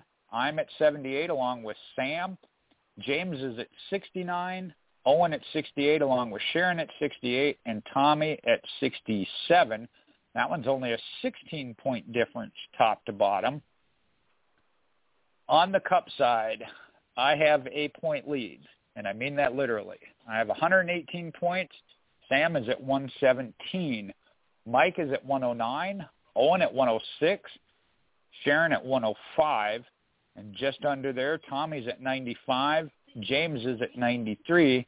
And Andy at 52. That one's a 66-point lead top to bottom. Add those up if you can do it real quick. If not, I'll give you the totals. I'm at 255 points total. Mike is at 251, so a 4-point lead. Sharon's at 235. Sam right behind her at 233. Owen at 225. Tommy at 216, James at 196, and Andy at 190. So total top to bottom overall is only 65 points. Truck Series, we're already into the playoffs, so this weekend there are 16 points available per race, 8 in the other 2 series. None of these numbers are out of reach. We have decided nothing at this point other than close battles all the way to the end. Okay, so it's going to be interesting and a lot of fun to watch this play out, especially as we get into the playoffs, which we are doing this weekend with the Truck Series. So, yeah, I'm very excited about that. When you did it, Jay, I'm impressed. You did it inside our regular time slot here, so we didn't have any carryover. That's fantastic. Thank you for keeping track of that for us. I was going to say it was real easy being that they were all that close and all the numbers were the same. Yep, it's been really a close battle this year, and always a lot of fun. It makes it a lot more fun watching the race because I'm always looking at it and saying, okay, who do I need to beat with the picks this year? Now, we've got people that have already picked for this weekend. I don't know if we have time to do that. Probably not. But maybe we can do it later on tonight because we're pretty close to being done, aren't we? Yeah, I know the Truck Series, we only have three picks left. Andy's got Todd Gillen, James, John Hunter Nemechek, Owen Zane Smith, Sam Sheldon Creed, and Sharon Ben Rhodes. So we got 3 left there. Xfinity Series, we only have 2 picks in so far. James has Reddick, and Tommy has Ty Gibbs. And the Cup Series, I think Owen's the only one left. I'll run those down real quick. Andy, Given a Chase Briscoe. James took Alex Bowman. I come out with Joey Logano. Mike had Kyle Larson, surprisingly had first pick and didn't take Chase Elliott. So Sam got Chase Elliott. Sharon got her favorite back of Martin Truex. And Tommy, we talked about it, believes in Kevin Harvick breaking that streak.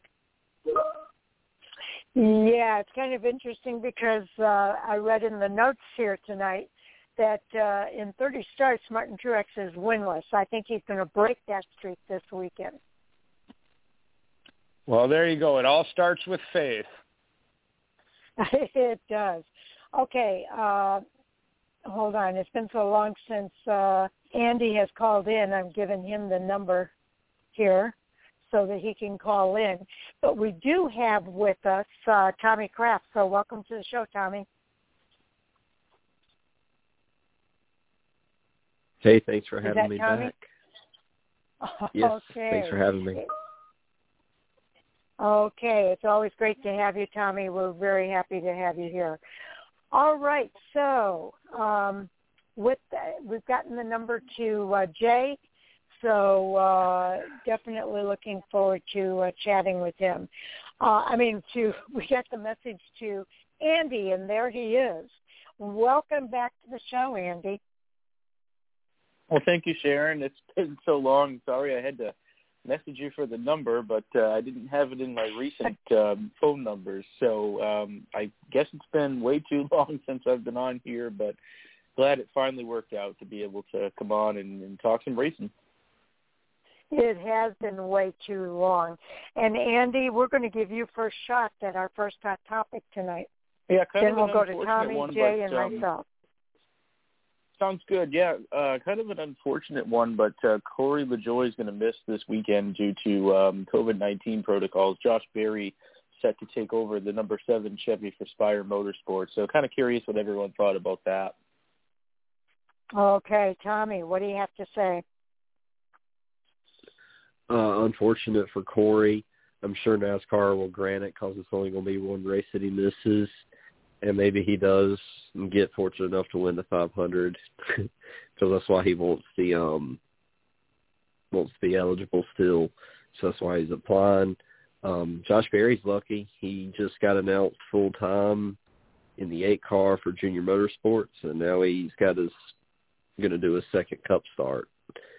So it's good for him, and unfortunate for Corey, and hopefully Corey gets the playoff waiver, so that way he can have a chance at the Daytona to get in the playoffs. Jay, exactly. Jay, your thoughts? Yeah, from my understanding, and this is really one of those, I know NASCAR has been a front leader with the COVID protocols. They'd already implemented some. I know they're making some more changes again this weekend as far as, what do you call it, mass gatherings or whatever. Drivers won't be as available. They're not allowed in the suites indoors for VIP representation. Again, it's a struggle. I know it's not ideal, but NASCAR is trying to do the best they can. And this one falls under that. I don't even know if Corey LaJoie had tested positive, but somebody that did test positive, he was exposed to having him on his podcast. So that requires the 7-day quarantine if you are non-vaccinated. If he'd have been vaccinated, he could have tested again in 3 to 5 days, come back with that negative test, and been okay. So you have to applaud NASCAR for having the standards and adhering to them. It is unfortunate for Corey LaJoie, and I'm with Tommy. I think he will get that waiver granted. I don't see why they would not. And he's still got that one shot at Daytona, which we know anybody can capitalize on. From the negative side, you always have the positive side. This year, I know it won't always be the case as he's going full-time next year, but right now, Josh Berry seems to be that super sub that used to be Regan Smith, as he got 2 calls this weekend to fill in.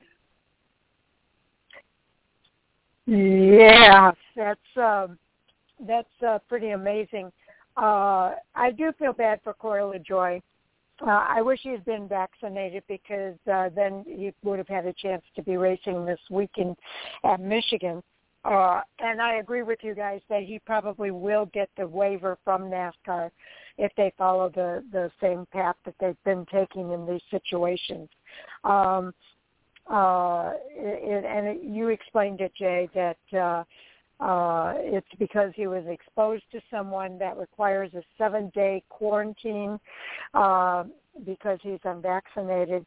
And Corey LaJoie has just as much chance as anybody else to win at Daytona. So certainly understand why they would be requesting that waiver, and I anticipate that they will get it.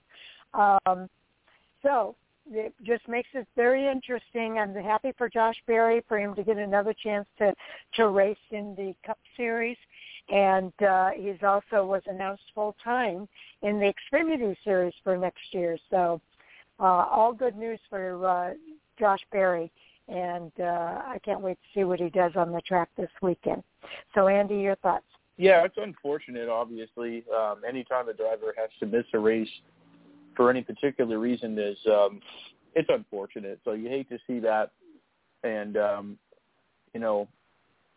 fortunately for Corey, he can get that waiver and get the opportunity to go for a win at Daytona. Like what Jay just said, anyone can and likely will be able to contend for that win. So certainly a setback for that team and their chances. But if we're to be realistic about it, as far as winning a race, Daytona is probably that team's best chance anyway. So, certainly they'll have an opportunity to try to make the playoffs like everyone else will next week, which is going to make that race pretty crazy for sure. But in any event, yeah, you certainly hate to see anyone out. I hadn't heard that it was due to being vaccinated versus unvaccinated, so that's unfortunate for sure. But in any event, hopefully he doesn't get sick, and hopefully he'll be good to go next week. Okay. Any follow-up from you, Tommy? Josh Berry also got announced a sponsor yesterday or today as well. So more good news for him and another Cup start for him. I've never really watched Stacking Pennies, Corey LaJoie's podcast, or listened to it, but I've seen on Twitter or heard on Twitter that, it sounds good, so maybe I should watch it. It's just unfortunate this was going to cause him to miss the race. But, yeah, he definitely has a chance at next week at Daytona. That's going to be crazy, like Andy said. I can't wait. Okay, Jay, your follow-up. Well, my follow-up would be is how this affects the playoffs. I know we talked about this some last year, as we did have one or two drivers that were in situations where it could be affected. Protocols in place, how drivers and team reacts to protect their drivers to ensure they don't have this happen during the playoffs. It's unfortunate with sponsor events, people on pit road, and the interaction we as NASCAR fans have come to enjoy, that how limited that is going to be. But these teams are really going to have to protect their drivers as best they can, not just through the vaccination, but on-track interactions. So it'll be interesting to see how much they do protect them throughout the race weekend here through the playoffs to protect that playoff status. Yes, indeed. I really don't want us to be shut down again, and I know everybody is trying to do everything they possibly can to avoid that from happening. Again, I give kudos, just as you did, Jay, to NASCAR for putting these protocols into place to protect their drivers, and I think it's the right thing to do. As difficult as it is for us as fans, because we like that interaction with the NASCAR drivers, it's what makes NASCAR and sets it apart from other sports. So it's always hard when that's taken away from us, but I do feel that NASCAR is doing the right thing. So hopefully they'll keep everybody safe, and we'll be able to watch a fun playoff season for all of these series. So, Andy, your final thoughts. Yeah, I thought Jay brought up a really good point there, that it is going to be interesting to see how teams will manage their drivers going into the playoffs, because that fan and sponsor activation at the racetrack is so important, especially from the sponsor standpoint of having that VIP access and having the hospitality and having that driver available. But at the same time, it's even more impactful if that driver, especially a playoff driver, misses a race and therefore can't advance into the next round of the playoffs because of that potential activation with people that could lend themselves to either getting sick or being exposed. So it is kind of a slippery slope, if you will. But, as much as even me personally, hates to see the restrictions coming back a little bit, deep down you know that it's for a good cause. And so obviously I think what's most important, even, for a sponsor and team standpoint, is making sure that driver remains healthy so they can go and run all the remaining races before the off season. So, but it will be interesting to see, if any of that even comes to fruition. Hopefully it doesn't. I'd certainly hate to see, a top driver get quickly removed from the playoffs because of something silly like a COVID-19 protocol. So we'll see how that plays out. Hopefully it's a non-factor, but it is kind of an interesting fine line between trying to interact with fans and sponsors versus missing the race because of that interaction. So hopefully it doesn't become a thing, and hopefully drivers can just remain healthy and get through the rest of the season. They are really going above and beyond with that protocol, and again, I really applaud them for doing that. Tommy, your next topic. What do you want to bring up? Let's go with Carson Horsecovar to return to the Truck Series in East Motorsports in 2022. Okay. Carson Horsecovar. Jay, what are your thoughts? Again, this is one, how can you not? He has shown the talent as a rookie, made it into the playoffs. His progression that he has shown as such a young driver has been very good. Doesn't have the win yet, but not all drivers come out and win as 18-year-olds as some others. Some do, but I feel he has shown some great, tremendous talent, improvement. He made the playoffs in his rookie season and is still battling for that spot with Chandler Smith as Rookie of the Year and the best rookie in the Truck Series. And we'll see how he does here in the playoffs. So I'm glad that he's gotten that opportunity. We see that so much of a young driver. Maybe if they don't come out winning out the gate, they get pushed aside because that standard has been set by others to come out and win right out the gate. To see Nice Motorsports give him that chance and bring him back for next year can only continue to build and make things bigger and better. Okay. Andy, what are your thoughts? Yeah, I'm pretty much going to echo what Jay just said there. Carson is an immense talent. Just watching what he's done in limited starts last year and also running full-time this season, he continues to get better and better and has put himself in position to contend for wins this year. And you have to think that first win isn't too far off, and a really good opportunity could be this weekend as a standalone event at Gateway. So he's got a bright future, and it's good that he's going to remain with that team. I think that it can help him and the team grow together and feed off what they've learned this season to carry over to next year.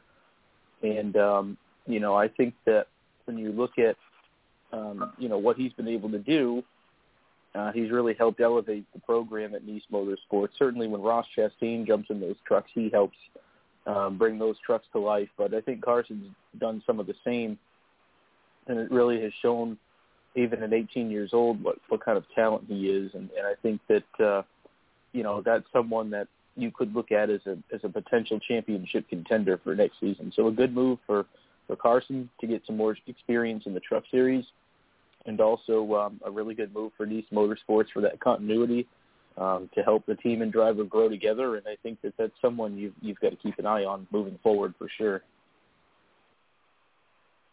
Definitely. I have to echo what both Andy and Jay have said. You guys have pretty much said it all. He certainly deserves the opportunity to race full-time again with Nice Motorsports. And I look forward to seeing what he does for the rest of this season as well as for all of next season. And it's going to be fun to watch him in the Truck Series. Now that he's got a full year of experience on these tracks in the Truck Series, I think it's going to be a lot of fun to kind of watch him and see what he does next year. I think he's going to be even better next season. So I'm very excited about that and can't wait to watch him race. Tommy, what are your thoughts? I actually saw on Twitter the other day where people were saying that Carson and Ross Chastain do really well in the Nice Motorsports equipment, where the other guys are actually struggling, like Ryan Truex, and I believe Natalie Decker was in it last year, and she also struggled. But like I said, they pointed out that Carson and Ross run really well in those cars, and I believe Brett Moffitt was in it as well. I don't remember how he did, but it's awesome for Carson. Good for him. Hopefully they improve together as a team because, like I said, Truex is struggling in the other car. But excited for him, and hopefully he makes it all the way up through the ranks to Xfinity into the Cup Series eventually in the years to come, and we'll see how it goes. Okay. Jay, your follow-up. Tommy brought up something interesting there. I believe it was throughout last year we pointed out that Ross Chastain, the only one to really jump in a Nice Motorsports truck and be able to perform at a top level with it, and we wondered why. And I believe that was where Ty Majeski came out of, where they made a driver change.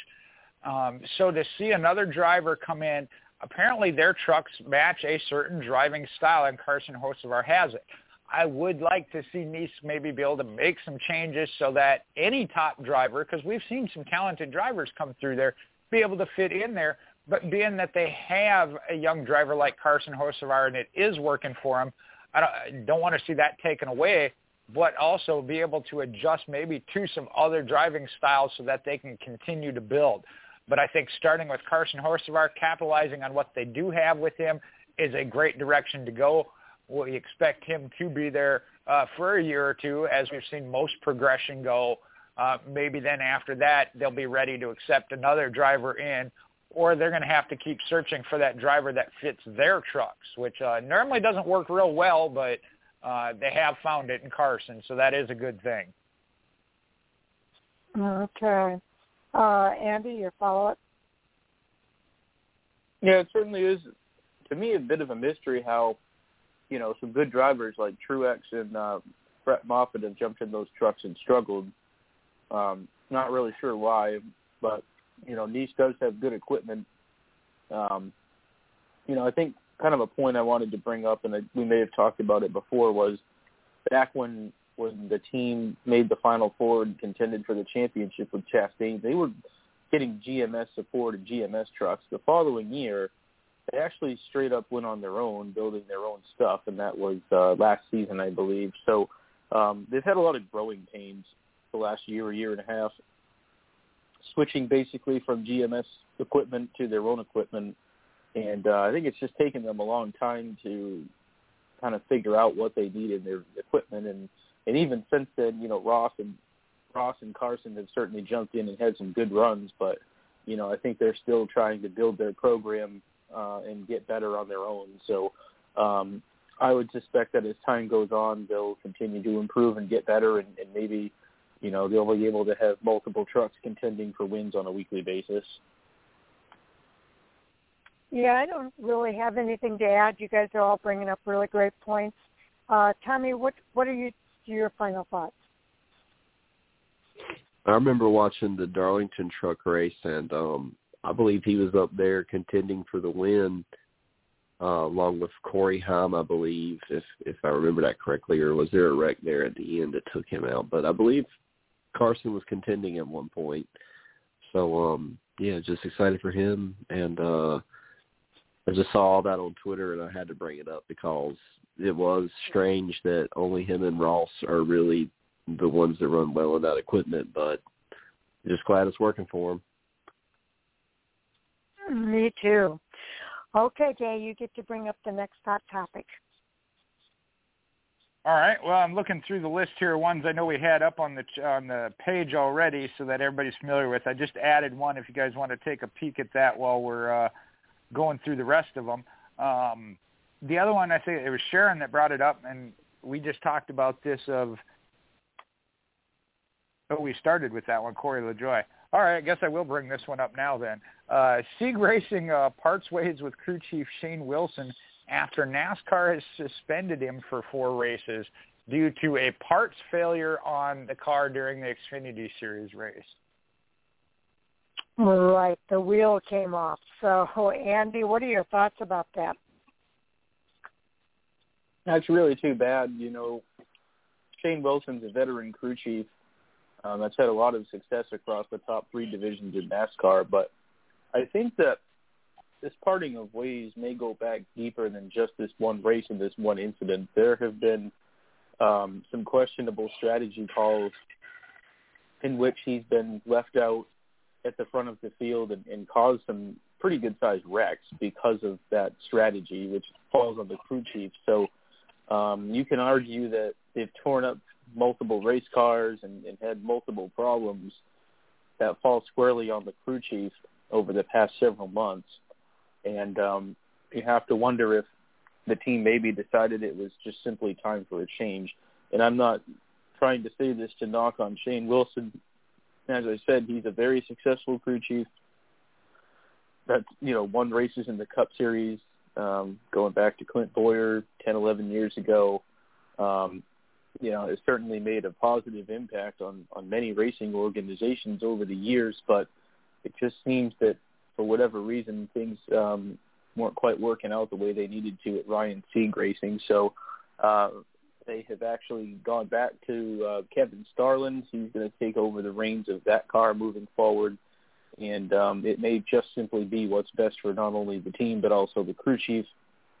And I'm sure Shane will find something to do. You have to believe that his services will be rendered useful somewhere simply because of how good he is and what knowledge he can bring possibly to a team that's looking to grow and get better and try to, perform better. So, but just kind of an unfortunate set of circumstances going back the last few months where, there have been some questionable calls of strategy and obviously, wheel coming off is not a good thing. So just a situation, I think, where it was time to part ways and move on. Okay, Tommy, your thoughts? I was just going to say he was suspended 4 races and then he lost his job. So yeah, that is pretty unfortunate. But I figured it was probably deeper than just that one incident, like Andy was saying. I thought the name sounded familiar once it was brought up, but I can't remember who he used to crew chief. I'm probably gonna have to look that up for my second or my final thoughts on it. But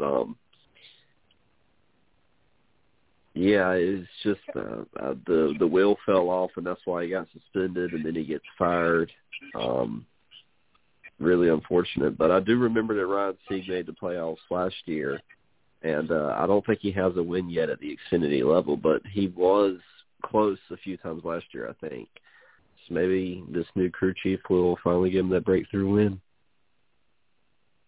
Yeah, I noticed that too, Tommy. I thought, Ryan Sieg was in the playoffs last year, and he wasn't in this maybe situation that he's in this year.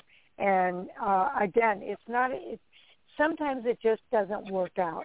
There might be personality, it might be any number of things, but sometimes it just doesn't work out between a driver and a crew chief, and I think that's the case in this particular situation. It could be their communication styles are different. It could be so many different things. But I think it's the right thing. I think they probably did need to make a change. The wheel coming off of his car was kind of probably the straw that broke the camel's back, if you will, because as you guys have mentioned, it's not just this one incident. It's a series of incidents that have happened throughout the season, not to mention the fact that Sieg was in the playoffs last year, and this year he's kind of borderline as to whether or not he's going to make it. So I hope that means that we're going to see some of what we saw last year from Ryan Sieg. I hope we start seeing that again because I enjoyed seeing Sieg run up in the top 10 on a consistent basis last year. And hopefully this is a move that can, put him back in that position. Again, not a slam against Shane Wilson. Stuff happens.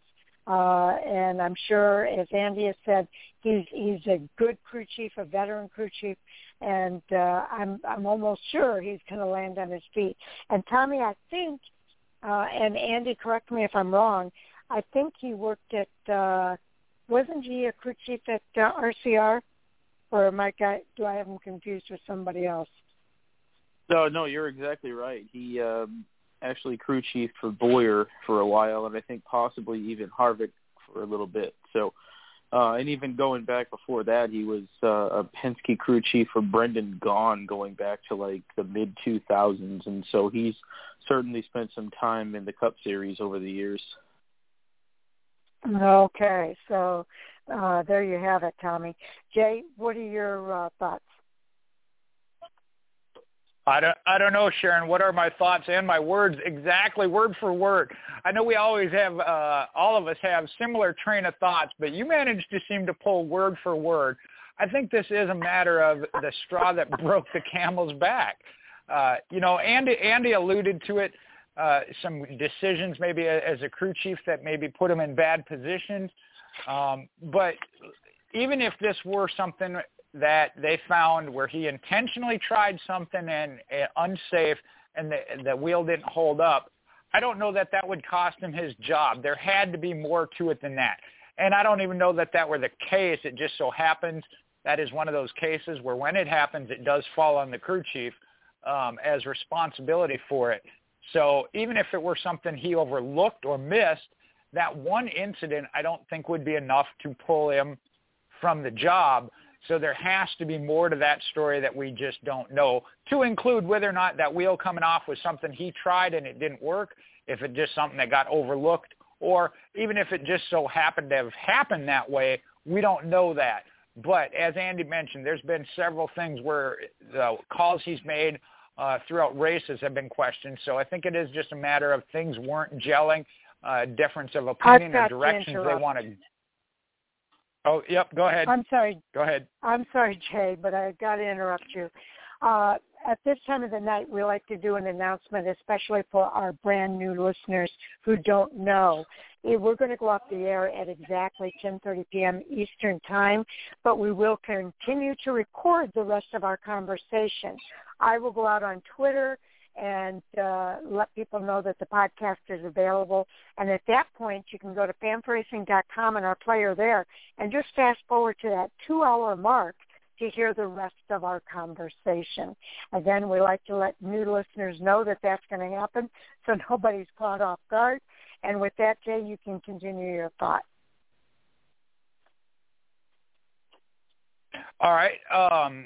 That there had to be more to that story there than just this one incident, and hopefully it is for the best for both sides. I think everybody has kind of said it. We expect Shane Wilson to come up somewhere else. It may not be yet this year as we're coming down to the final races, but being his experience and what he brings to the table, I do think we see his name come up somewhere with another organization. So hopefully it works out better for him in that situation and everybody involved. Okay. Andy, your thoughts? Your follow-up thoughts? Yeah, not too much here other than, I do think that someone like Shane with a lot of experience and success in the past, he'll find a home somewhere, but it just unfortunately turned out that the relationship between he and Ryan Sieg Racing just kind of soured, and it's really kind of unfortunate too because Shane had been with the team and then left. He actually spent some time with Tanner Gray at DGR in the Truck Series and then came back to Ryan Sieg Racing at some point, I think, earlier this season, and then unfortunately things just didn't go well. So it's too bad because it was a scenario where, they may have been able to have some success together, but it just didn't materialize. And sometimes, as we all know, relationships in racing, like a marriage, they just dissolve and don't work over time. And unfortunately, this is another one of those scenarios. And, I'm sure that, Ryan Sieg Racing will move on and find what works for them. The same for Shane Wilson. And things will be better off in the long run. Okay, Tommy, your follow-up. So I did look it up so I could be prepared, but you guys already said it. He did crew chief Brendan Gaughan in the Penske 77 car. I remember that just mostly because I was like 8 or 9 at the time, and I had the little Kodak paint scheme car. So from there he went to Harvick in the Busch Series, to Boyer at Cup, and then to Harvick at Cup, and then back to Brendan Gaughan, wherever he was at, and then recently with Ryan Sieg. But after looking at all that, he'll definitely find another spot. Unfortunate, though, he had a really bad day or week, I guess you could say, and then it turned for the worse. Suspension and then getting canned. That's pretty bad, but he's definitely going to end up somewhere. And hopefully Ryan Sieg, with the new crew chief, maybe gets that breakthrough win. Okay, yeah, I'm hoping for that too, Tommy. I don't really have a whole lot to add, so I'll go to Jay's final comments. The one thing that I look at it with the team of RSS, Ryan Sieg Racing, family-owned team, not a lot of huge sponsorship. Truthfully, they may not even be able to bring in, say, for example, a crew chief like Chad Canals. And I hate to pick on him, but we all know where he's at. One that pushes those limits. If the team takes a penalty, that team cannot afford the penalty. When you talk about a crew chief or a fine to a crew chief or the organization, that team just cannot afford it. So I think that might come into play, that they're just in that line of, hey, we can't have no mistakes, that NASCAR is going to come down on us as a team and organization that's going to cost us because we can't afford that. Joe Gibbs takes a $100,000 or whatever it is penalty. Somebody shells out the money and they move on the next week. Chase Elliott and his team, they take the penalty, they move on. That team can't afford it. So I think that might come into play, that they really do. I mean, we want to see all teams play by the rules, but they maybe more so have to just because they can't afford the penalty. Yeah, I think that's a really good point, Jay, so thank you for bringing that up. Okay, Andy, we're back to you for the next topic.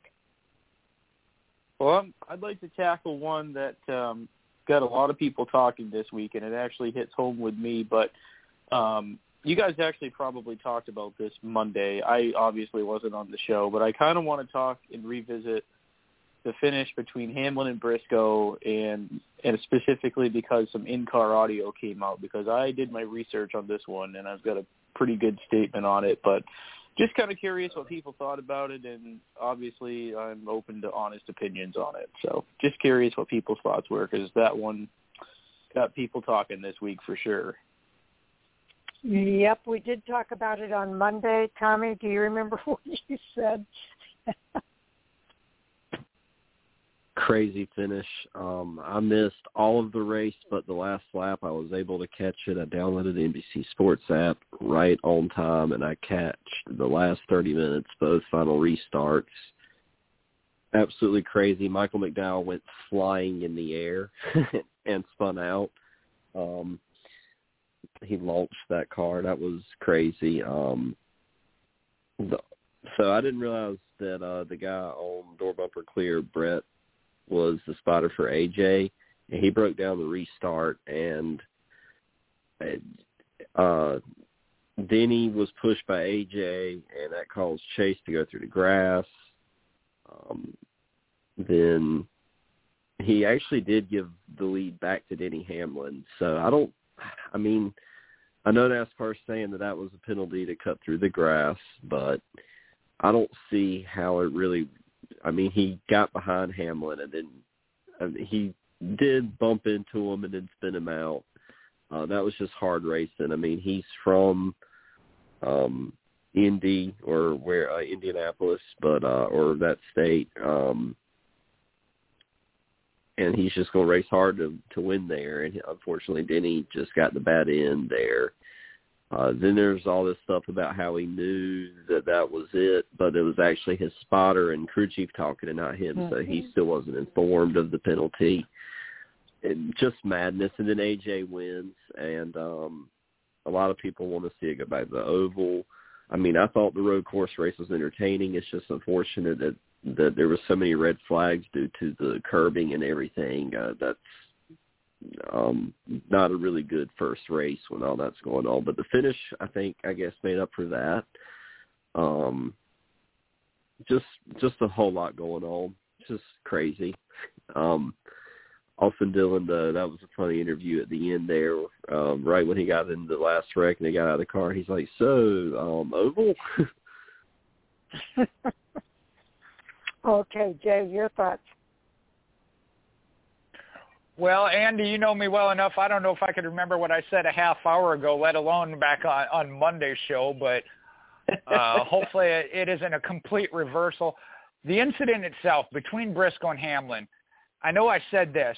First off, I don't think that Briscoe was forced off the track. I know there was some bumping and banging, but it looked to me like he turned to avoid any contact. Now, if the rule is you can't go off, you can't go off, and he kind of chose to do that on his own.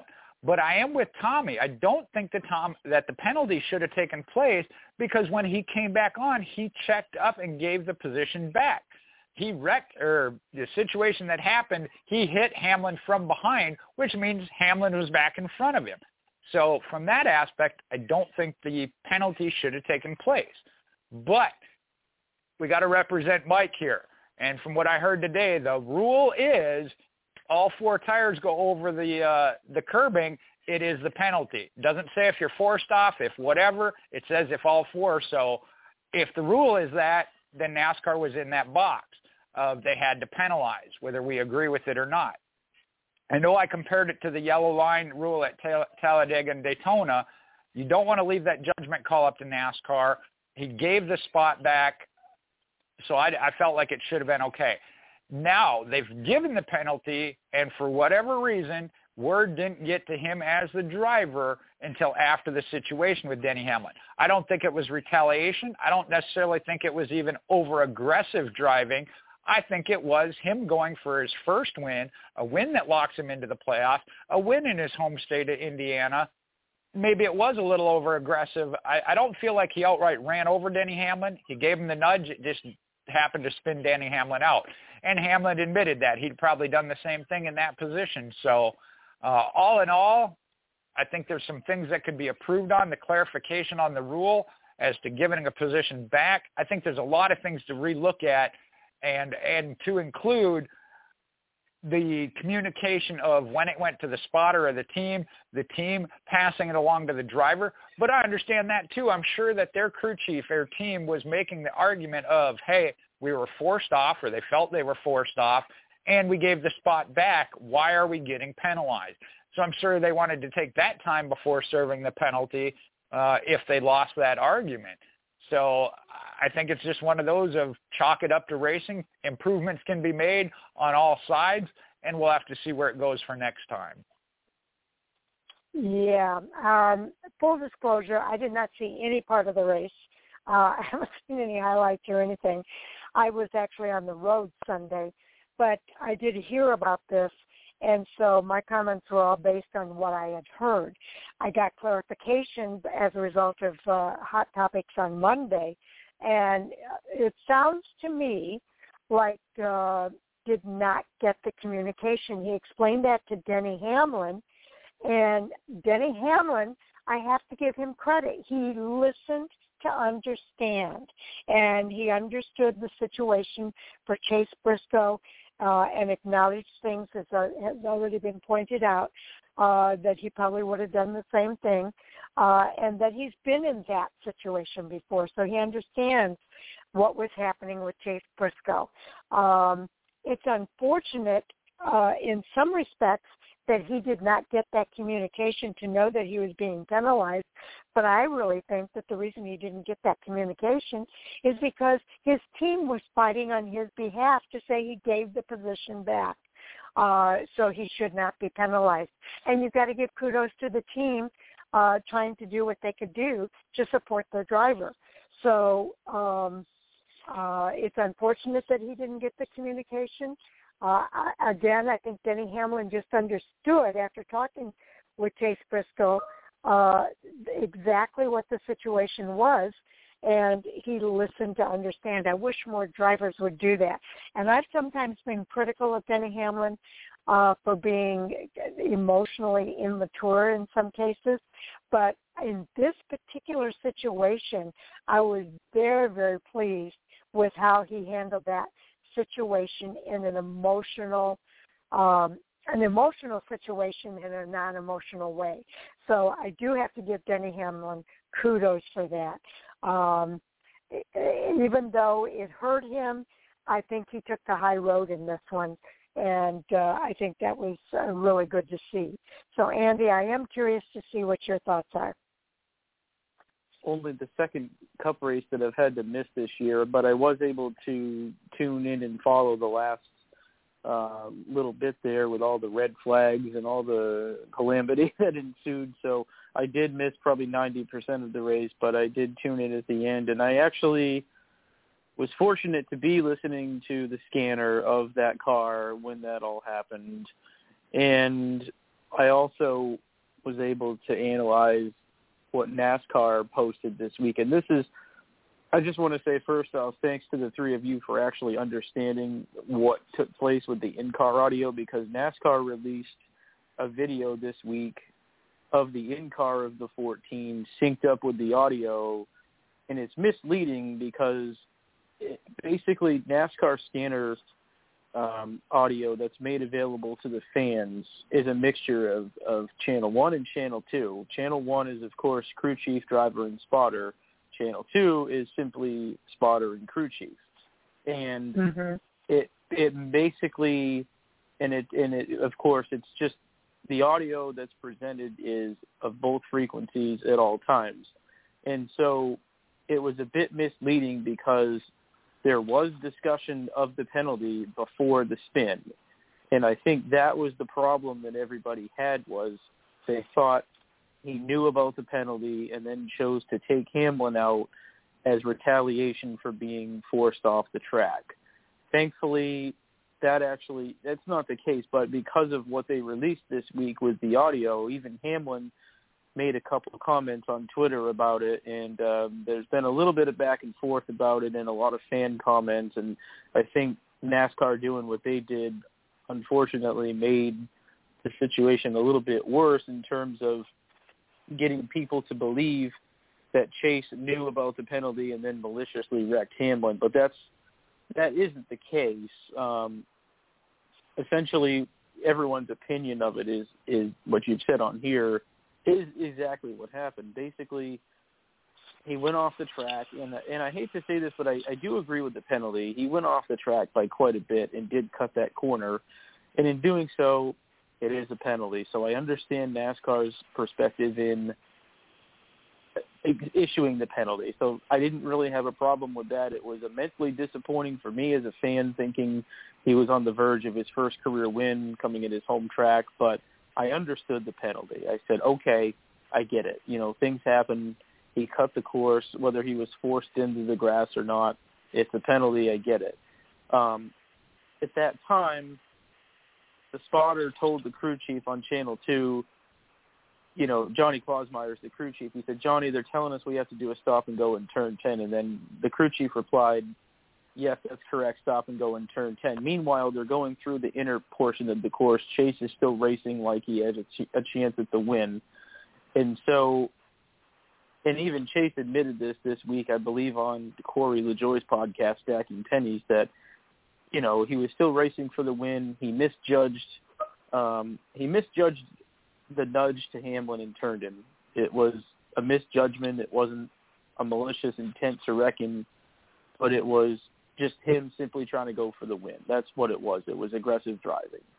And it was right about that exact same time the crew chief finally mentioned on Channel 1, which is what Chase would hear, that they had to do a stop and go in turn 10, but then it escalated into a pass down pit road and eventually just simply being parked because of the spin with the 11 car. They parked him for it. So, but I wanted to bring it up on here and talk about it because I saw a lot of, just a lot of misinterpretations of it and people thinking that, he knew about the penalty and then chose to wreck the 11 car, and that's just simply not the case. And a lot of it is because the audio that you hear is a mixture of two different radio frequencies, and the penalty discussion initially took place in which the driver didn't know he was penalized. So to summarize that, the penalty, I think, whether I like it or not, fits a crime. It's unfortunate.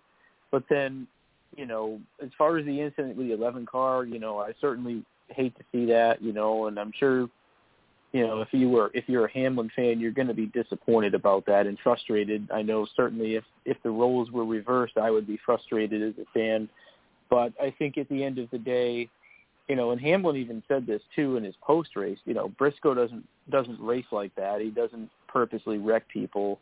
And I think once people can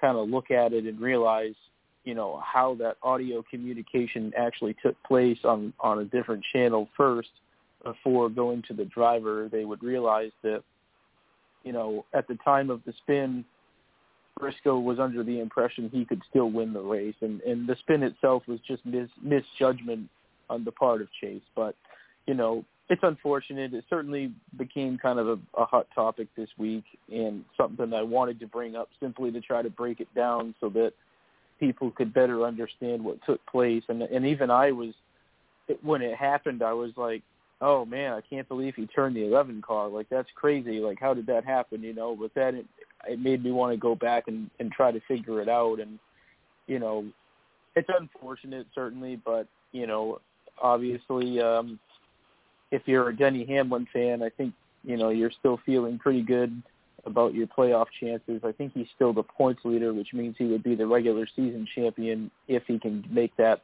points lead extend to post-Daytona. So, kind of an interesting incident there, but, it's unfortunate. Hopefully Denny and Chase can kind of figure it out and move past it and realize that, it was in fact a racing incident. It wasn't intentional, and hopefully they'll be able to move on from that. Yeah, I don't know if you know this or not, Andy, but he's not the points leader now. Kyle Larson is the points leader, and Denny Hamlin is 22 points back. Yeah. Oh, that changes things. Wow, interesting.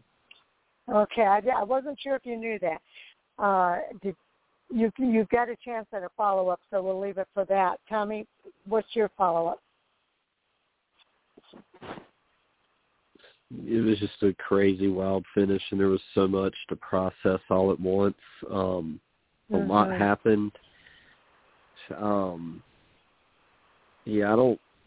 feel like NASCAR and Twitter is trying to make it out that Chase knew, and, I mean, they handled the situation so well on pit road, and it makes sense. I mean, he didn't know. He was just racing really hard for the win. That's why he spun out. I mean, and watching it, it really did look like he spun him out. But, I mean, he bumped into him trying to get around him to win the race. I mean, it just happened. I mean, and Denny he even said that it wasn't intentional. So I don't know what the big issue is. It's kind of like the Christopher Bell and Kyle Larson thing. I just feel like they're trying to build up the drama, I guess, for the playoffs maybe, but I don't think they need to do that. Daytona's going to be just fine for drama. I think you're right. Jay? Yeah, in this case, Sharon, I don't know that you stole my thoughts. I know we both had the same thoughts. I want to reiterate it, though. Denny Hamlin handled it very, very well. Even my mom, as I left the dirt track, hadn't seen the race. I saw a couple of clips and kind of piecing it together.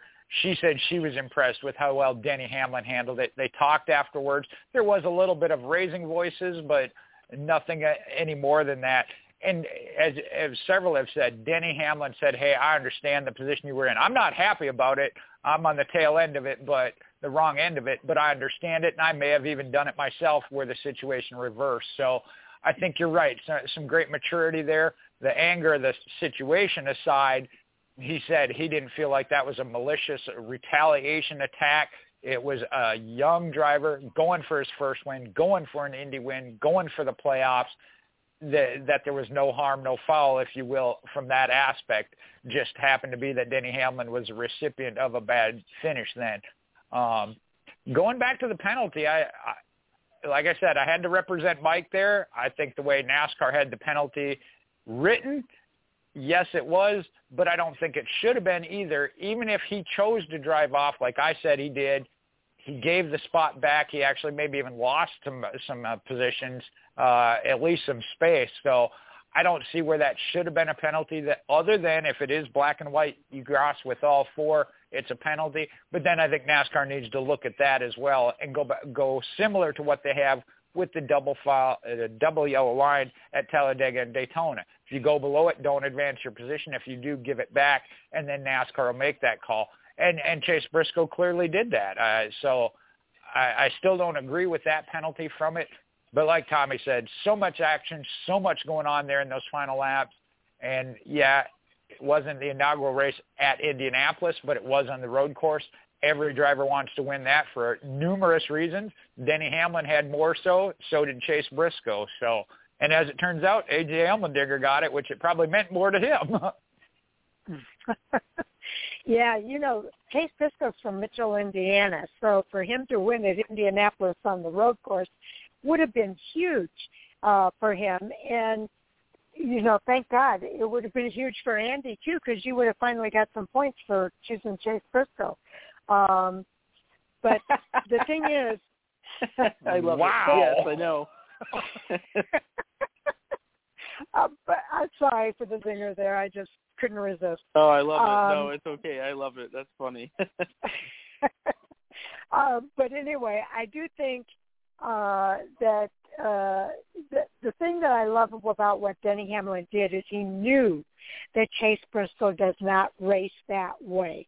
And they might have had some disagreement during the conversation. I'm not aware of that because, like I said, I didn't see any of it. But I do think that when he walks away from that, knowing that Chase Briscoe doesn't drive that way, he knew he didn't do it maliciously. He gave him the benefit of the doubt, understanding that he was trying to go for that first victory at his home track. I just can't say enough about how Denny Hamlin handled that situation, and I wish we would see that from more drivers. And I've been critical of Denny Hamlin in the past. So that's saying a lot for me because I don't think he's shown emotional maturity in the past. And in this case, it was a tremendous, I think it was emotional intelligence that he used at Indianapolis in dealing with Chase Briscoe in the situation. I do agree with Jay that I understand that it's the NASCAR rule. The penalty was given justly based on the way that the rule is written, but I do think that it should be reviewed, and because he did give that position back, and I can understand Chase thinking, I gave the position back, I should be able to now race for the win, and he was going to go after it, and he went after it aggressively, and probably a little too aggressively, but you can't blame him for that. He's at his home track, a chance to get his first victory in the Cup Series and qualify for the playoffs. Why wouldn't he go after it aggressively? So I think it's all good and an unfortunate situation, but I think that the end result is all good, and it will be especially good if NASCAR reviews that rule. So, Andy, your final thoughts. Yeah, no real follow-up on it. I think that, like I said, kind of just a crazy finish to that race, and that's certainly a race I'm looking forward to going back and watching the highlights because it looked pretty wild. So pretty crazy end to that race, and yeah, unfortunate end if you're Chase Briscoe or Denny Hamlin, but I think that trying to make the playoffs lends itself to incidents like that, and that's probably not the last one we're going to see. Like Tommy has mentioned a couple times tonight, Daytona's not going to be tame or boring in a couple weeks, that's for sure. So, it's just we're getting down to it. It's hard to believe we're at that time, but we are at that time of determining the 2021 playoff field, and it's just going to be intense. But, it's going to be crazy. It will indeed. Okay, Tommy, it's up to you for our next topic. What you got? I don't really have one. Sorry. Oh, that's okay. Jay, do you have one? Well, I was just looking at that. I know we got about 3 minutes left here before we hit the top of the hour. So I was going to already.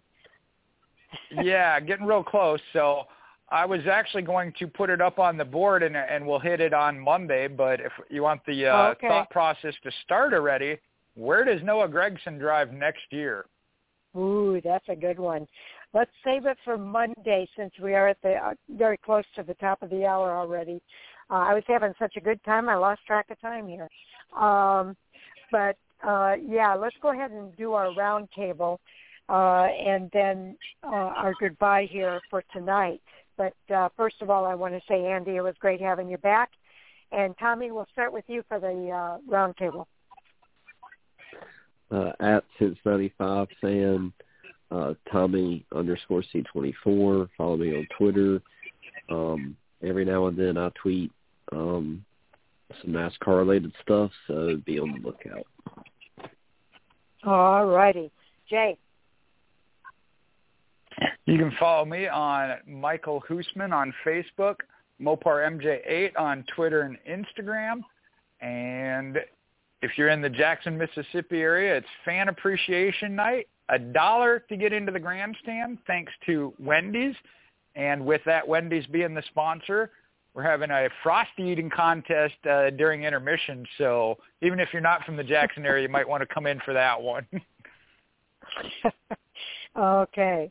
It was great having you on tonight as well as Tommy. So, Andy, the round table.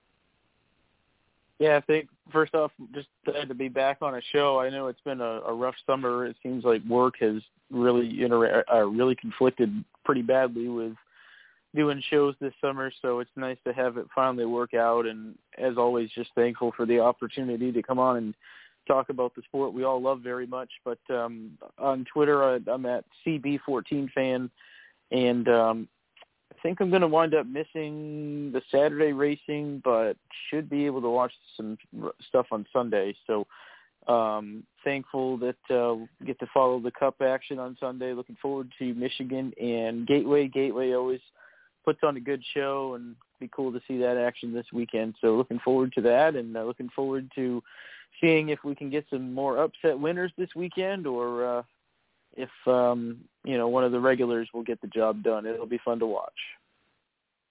Absolutely. I'm looking forward to it as well. I might not be able to watch all of them live, but I do plan to try to get some time in to watch all of the races this weekend, including the ARCA races, and there's 3 of those this weekend. So quite a bit of racing on tap for the weekend. I am Fan4Racing site on Twitter, Fan4Racing blog and radio, everywhere else, including Fan4Racing.com. And definitely look racing. We have Sam's recaps up, and it's always good to hear his perspective on what happens in the Cup Series races. And I hope to be able to get going here again. It's just been a very extremely busy summer, and I apologize to you guys for that. But there's just been so much going on and so little time to get it all done. So I appreciate you guys understanding, and a big kudos to all of our listeners for tuning in. We appreciate you taking the time to hear what we have to say every week, 2 times a week. And a big kudos to our team here at Fan4Racing Radio as well, with Jay for being the co-host tonight, Andy finally being able to come back on, and Tommy always being ready and willing whenever possible to be here on our Hot Topics. We really, really appreciate that, Tommy. And with that, I think we're ready to call it a night, guys. Sounds good. Have a good night, everybody. Good night. Good night, everybody. We'll talk to you on the other side.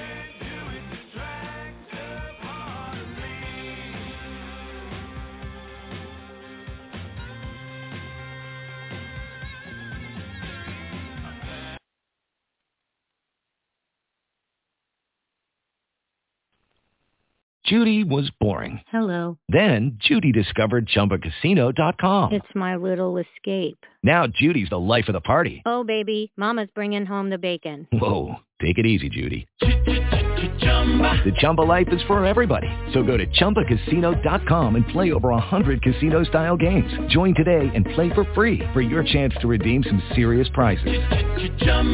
ChumbaCasino.com. No purchase necessary. Void where prohibited by law. 18+ terms and conditions apply. See website for details.